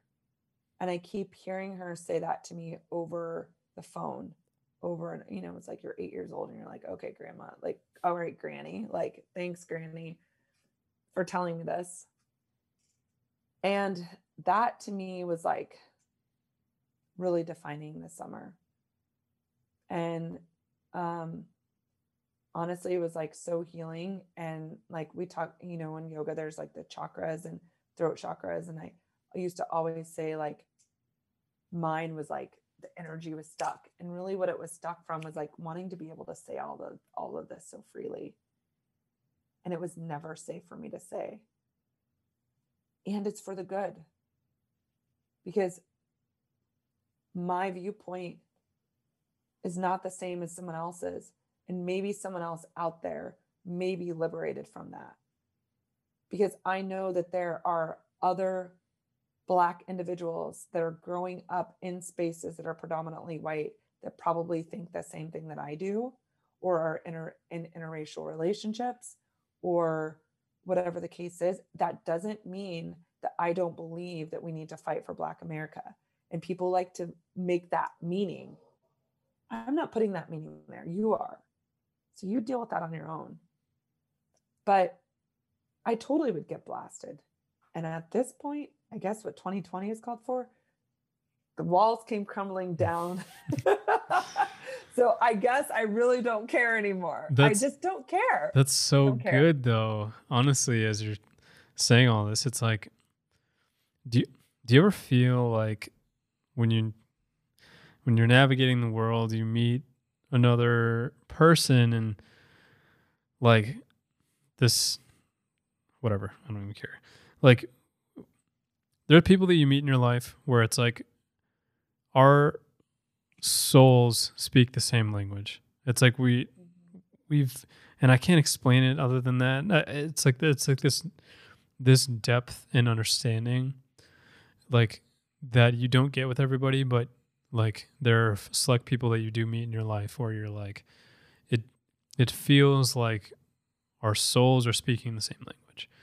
And as you're talking right now, I'm like, this idea of like you finding your voice, and like last year being like the catalyst for really discovering like, okay, like I've had this identity, or I've had this unique upbringing that I've been,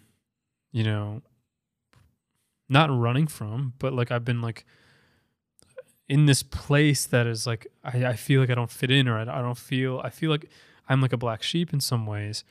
For me, like I although I didn't have the same trajectory as you, I do, when I think about myself, I don't know if you know this, but I'm originally adopted from Paraguay. Hmm. And so, like, full blown Latino, like, and came and got adopted by like the best family in the world and grew up in Minnesota, like the safest, like most like cozy place. Not a lot going on until, recently. Right.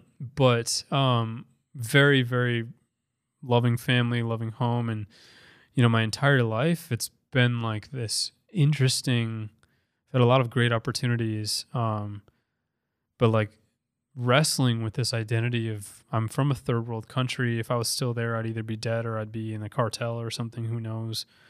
Um, and I'm here though, and like, so I've had that. And then when like everything went down this summer, it was like, okay, I feel like I have this maybe unique perspective, or I feel like I have this space that I can create for other people that, because I'm like not a white dude or something, maybe that gives me a space to ask questions and like and hold the space for people that are like afraid of maybe getting attacked on social media or something. And I feel like that was the case. And but then in that process it was like also like, okay, well then what, like what am I? Like I've never like identified my entire life as this like Latino man who's like Mm. into the Spanish culture, and like it's a unique part of me. And I do always lead in conversations with people that I meet for the first time, like, hey, I'm adopted and I love it. It's a huge part of who I am. But it just like it's interesting, like the identity journey that we have. And I think that this last year really was the catalyst for me to really go and double down on my voice. I have always been someone that's been like pushing for people to be uh, critical thinkers and to be empathetic and to build the dinner table with the Antifa and the MAGA, and like that's always been my modus operandi. And but it felt like this last year um just was the final like burn the ships send off. Like, yeah, there are going to be people that come along in my DMs and yell at me about God knows what, or project their own shame and guilt on me in some way, calling me a whatever.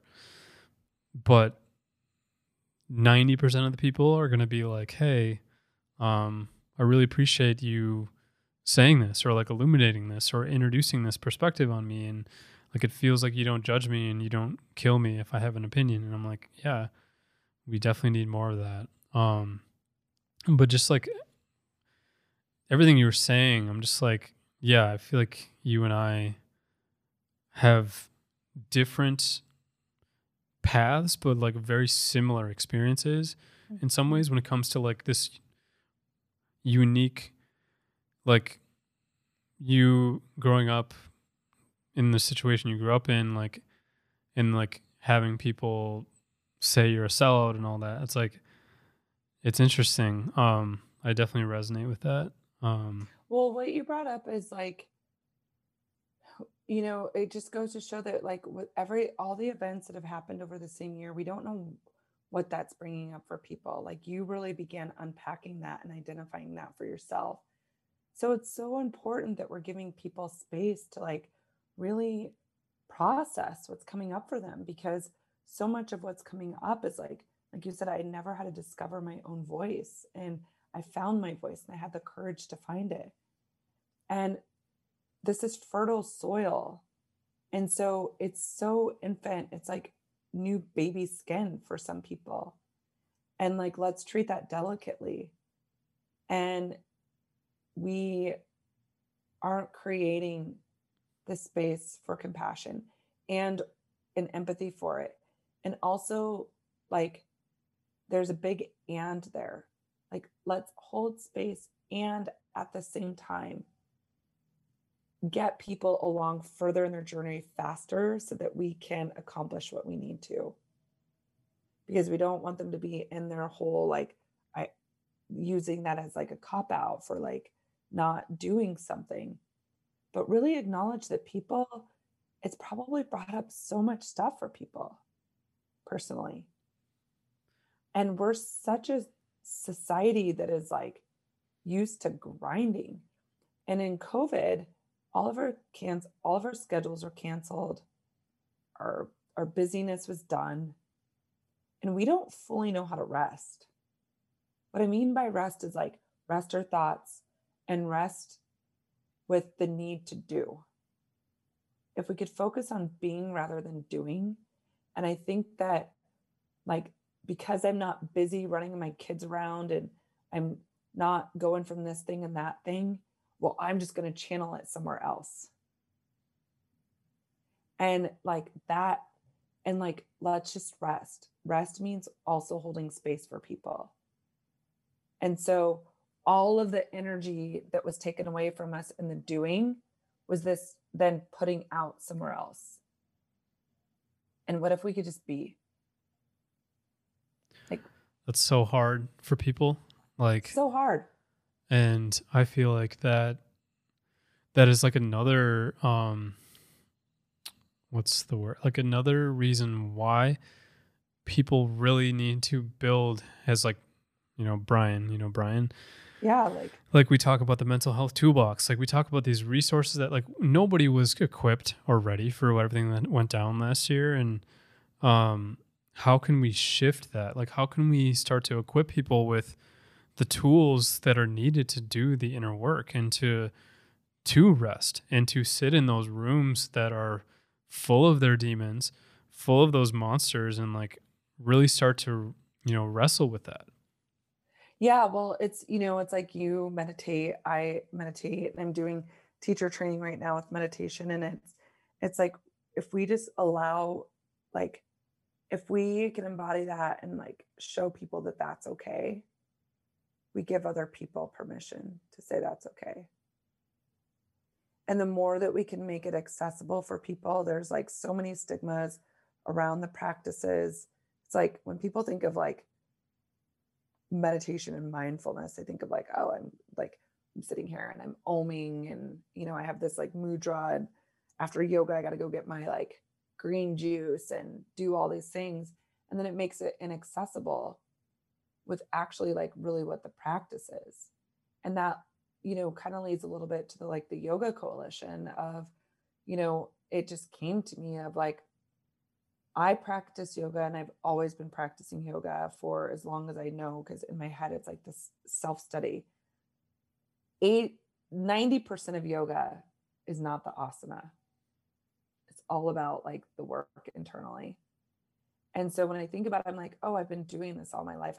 There was no formal name, but I never saw anyone teaching it or practicing it the way that I did. And the reason I wanted to like create the yoga coalition is not to like, when I first started, and it's kind of like I put it on a little pause because it was going into a way that I didn't, or the outside influence was going into a way that I didn't feel aligned with, of like, we need to tear it down and deconstruct like white colonization. And I'm like, I no, like this practice is meant to be used and accredited from where the lineage of where it came from, and brought out like the intent of yoga is to end all suffering.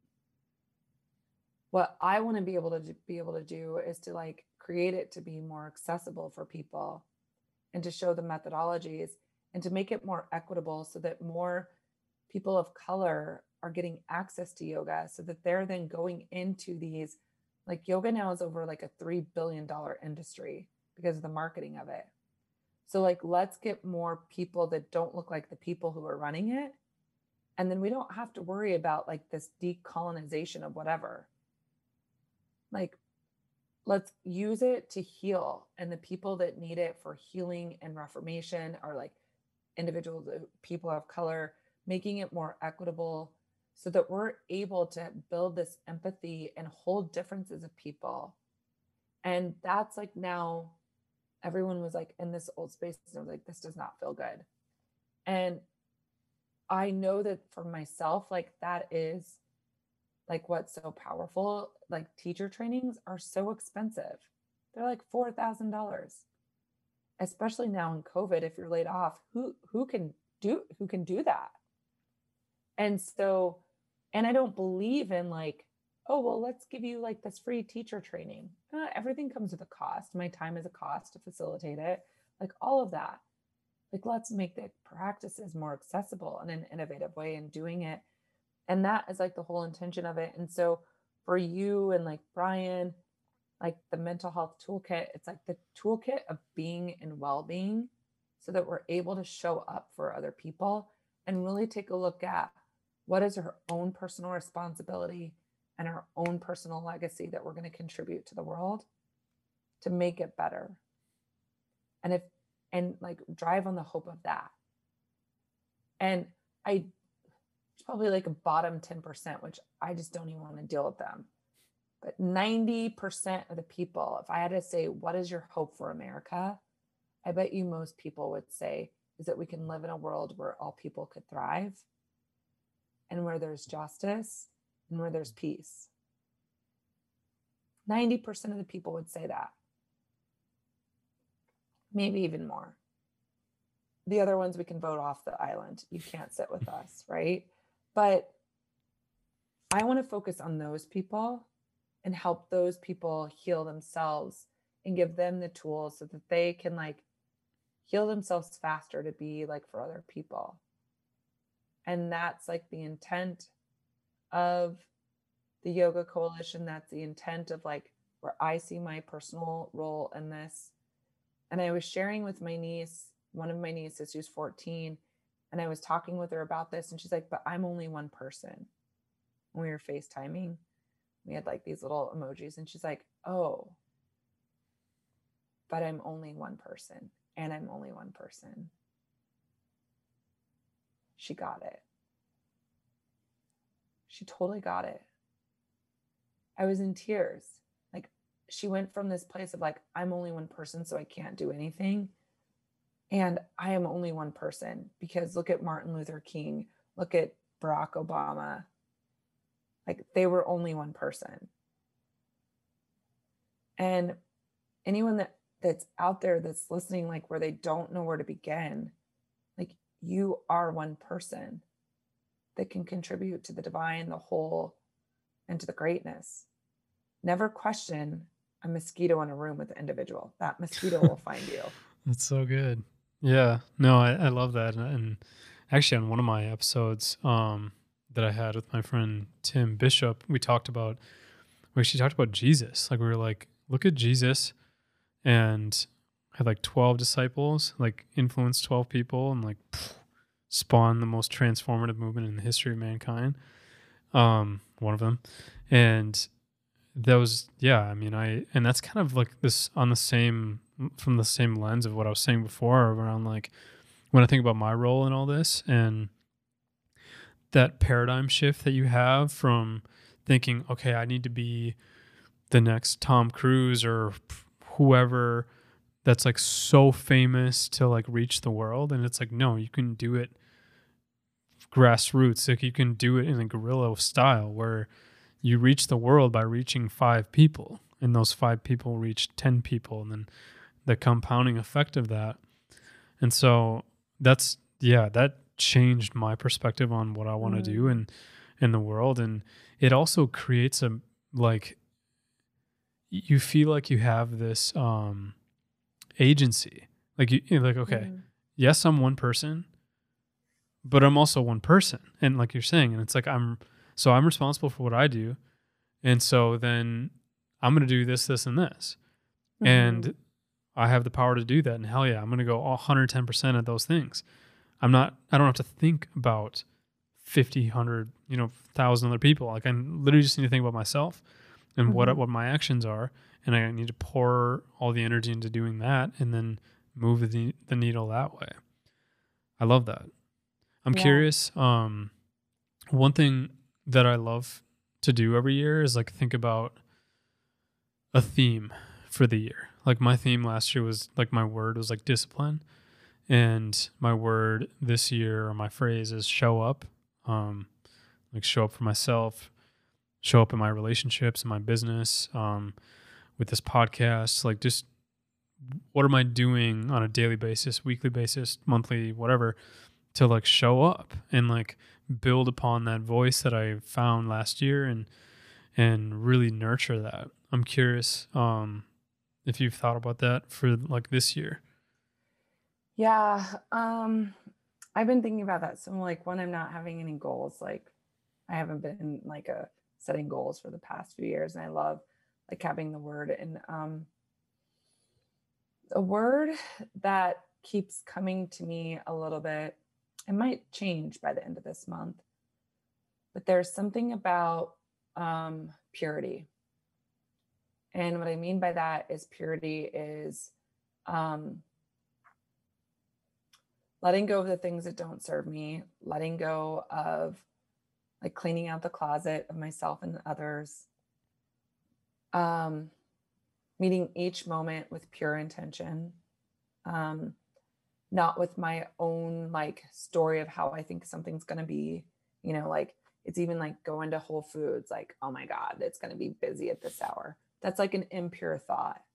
And so I think that that's like a little bit of the word that's showing up, because then it allows me to have grace and openness to people. And so that's the word right now. It might change. I love purity. That. Because, yeah, it kind of gets at what we were saying earlier, too, about like people bring in all this baggage. They bring in all this weight to these conversations. So, like, even, like, I get the most random DMs from people, good and bad. And some of these people just, like, unload and, like, will just come into the conversation having not actually talked to me in person ever, not knowing who I am, really. And they'll be like, oh, you are X, Y, and Z, and you're dangerous, and da-da-da-da. And I'm like, man, you are holding on to this weight. Like, you are coming into this with so not a pure lens, like you're saying. And what could we accomplish as a human race if everybody went into a interaction with a clean plate, like just the clean slate? Like, what could be created and discovered if that was the case? I love that. I really resonate with that. Yeah. Well, I know that we're at time, but like we should think about that dinner table. Yeah, I'm so down. I think when we can open, because I don't think that we can have it in one of our places. We don't want that energy in our place. Yeah, no. I think we need it at like an outside establishment. Yeah. I've thought about how cool it would be to like, because to me that seems like some sort of series or something worth filming, and for sure that would drive people crazy. That would I know of a person that would be so great to film it. Yeah. Nice. Yeah, it's something we should explore. I think I feel like you and I are on this path this year where it really feels like and then correct me if I'm wrong, but like it feels like we're both, there's a lot of people that got wrecked by 2020. It did not feel, or does not feel like you and I got wrecked. It feels like it was like the great accelerator for us, or like we started this journey of discovery and like inner work and self-study, as you say. And 2021 is really just like okay, we're going from like the crawl to the walk to like, now we're like, okay, we're going to start to hit our pace this year. And like, it feels like a building year. So I feel like this would be the year to like try something like that and not be afraid to do it. Yep. I know a friend that can cater for us the dinner. Nice. Yeah, that'd be wild. I mean, talk about like energy coming into a room. Oh my gosh. I think we need to do it. We need to like, what's the stuff that you? Palo Santo. Yeah. Need to do that. We would just have Palo Santo wood burning the whole time. Yeah, for sure. Last thing before we wrap up, I always like to do a segment with people, and this could spawn into a whole other conversation, but that I want to start calling Untapped. The idea with this podcast and this kind of movement and this idea of human capital is like we all have this. We like universally as humans, we have these things within us that are untapped. We have these things within us that are waiting to be leveraged and used that are, again, similar to what we talked about before, could be buried right now in the closet. And I always like to ask people, like, is there a part of you that is untapped, that is waiting to propel into the world and be seen? And if so, like, what is that? Yes. And I don't know. So I say I don't know in the sense of that would be putting like a fixed view on and an expectation. However, what I know is I can feel it. I could feel it internally. And I don't know what that is. Like every single day, I just ask to be used as a vessel and to be in the flow like you talked about. So I don't know what the untapping looks like. Like, heavens forbid, whatever was untapped in 2020, I would have never imagined that. And I know that there is so much more in me that's like percolating, and wherever it goes to, I, I don't know fully what it is. I know a part of it is making people feel a sense of belongingness, bringing more empathy from a place of restorative healing and from a place of like rest, giving people permission to feel like what they feel, telling people to like slow their roll and rest. And bringing hard conversations like this to the surface in a way that's like more diplomatic. And I don't really know what that looks like. So the answer is yes. And I don't know, because I like that's a curiosity of me to see like all the work that I do now. I think it will reveal itself in its time, and I'll like present it. I'll approach it with much purity in that. So I don't even like plug in what I think it needs to look like.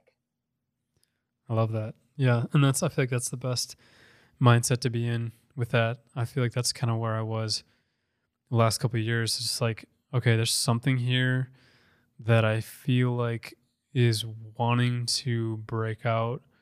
I don't have the language for it to know exactly what it is, but I'm going to like sit and meditate on it, day in and day out, and just ask, you know, can you send me this clarity? Can you show me what I need to be, the path that I need to be on right now? And then one day it's just like, boom, there it is. Mm-hmm. So I'm envious of you because it's such an amazing, that like pre epiphany is like such a cool spot to be in. And it's a spot that I personally had to like learn how to sit with. Cause like for me, I'm like, oh my God, what is it? Like, what is the thing I need to be doing? Like, I need to know. But this last year really showed me like, it'll come when it comes, and you just need to do what you have control over to like create the space for it to come, and just do that Yeah. day in and day out. And, and surrendering to that, as you talked about, like American literature, it's like a mice of men, Yeah. like, and like surrendering and, having faith in what will be, it'll all work out, like this is probably in like a whole nother episode. So I don't want to go down a rabbit hole. Like a couple of years ago, I left a job and I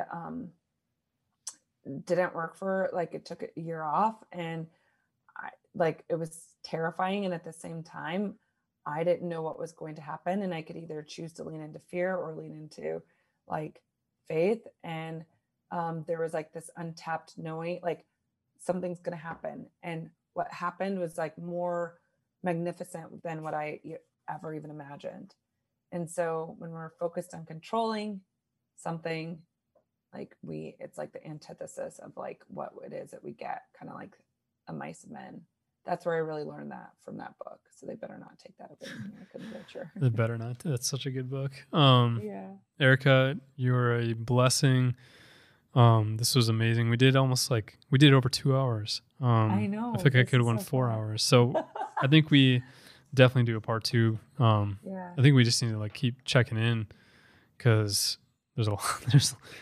Lord knows there's going to be a lot of content to talk about over the next however long. So I really appreciate the time. And I'm really grateful for you. And I think that it's, for your voice, and even in engaging in this conversation and the perspective that you bring, and how you've held spaces for people to talk about mental health and normalize conversations. I really acknowledge the contribution that you're putting out there, and making this normal. And when you say, I don't know where to go from here, because you're doing it. And so it feels really effortless. So it's not anything that needs to be like forced of what you think. So thank you so much. Yeah. Awesome. All right, everybody. That is Ericka Jones. Real quick, where can people find you? Like on the socials? The only thing that I really use is like Instagram, really, and LinkedIn. I don't even really go onto LinkedIn, so I would say like Instagram. There probably has to be like a better thing, but that's that. Is it Ericka? I'm trying to remember. Ericka.Jones. Jones, yeah, underscore. Underscore. Yeah. There's like all these things now. There's like house party, and like I just got a thing for Clubhouse or Club Party. Don't sleep on Clubhouse. I think Clubhouse could be. It's like podcasting meets social meets like. Yeah. God knows what. I actually think it could be really cool. It's like almost like a listening form. I just got the invite yesterday to do it, and I was like dabbling in it. And to your point, I'm like, oh, this is like podcasts, like opening listening sessions. It looks pretty cool. I'm still not familiar. I'm getting a tutorial from a friend tonight. Nice. So awesome. Yeah. Well, it was a pleasure. Thank you so much for coming on. Can't wait for people to hear this.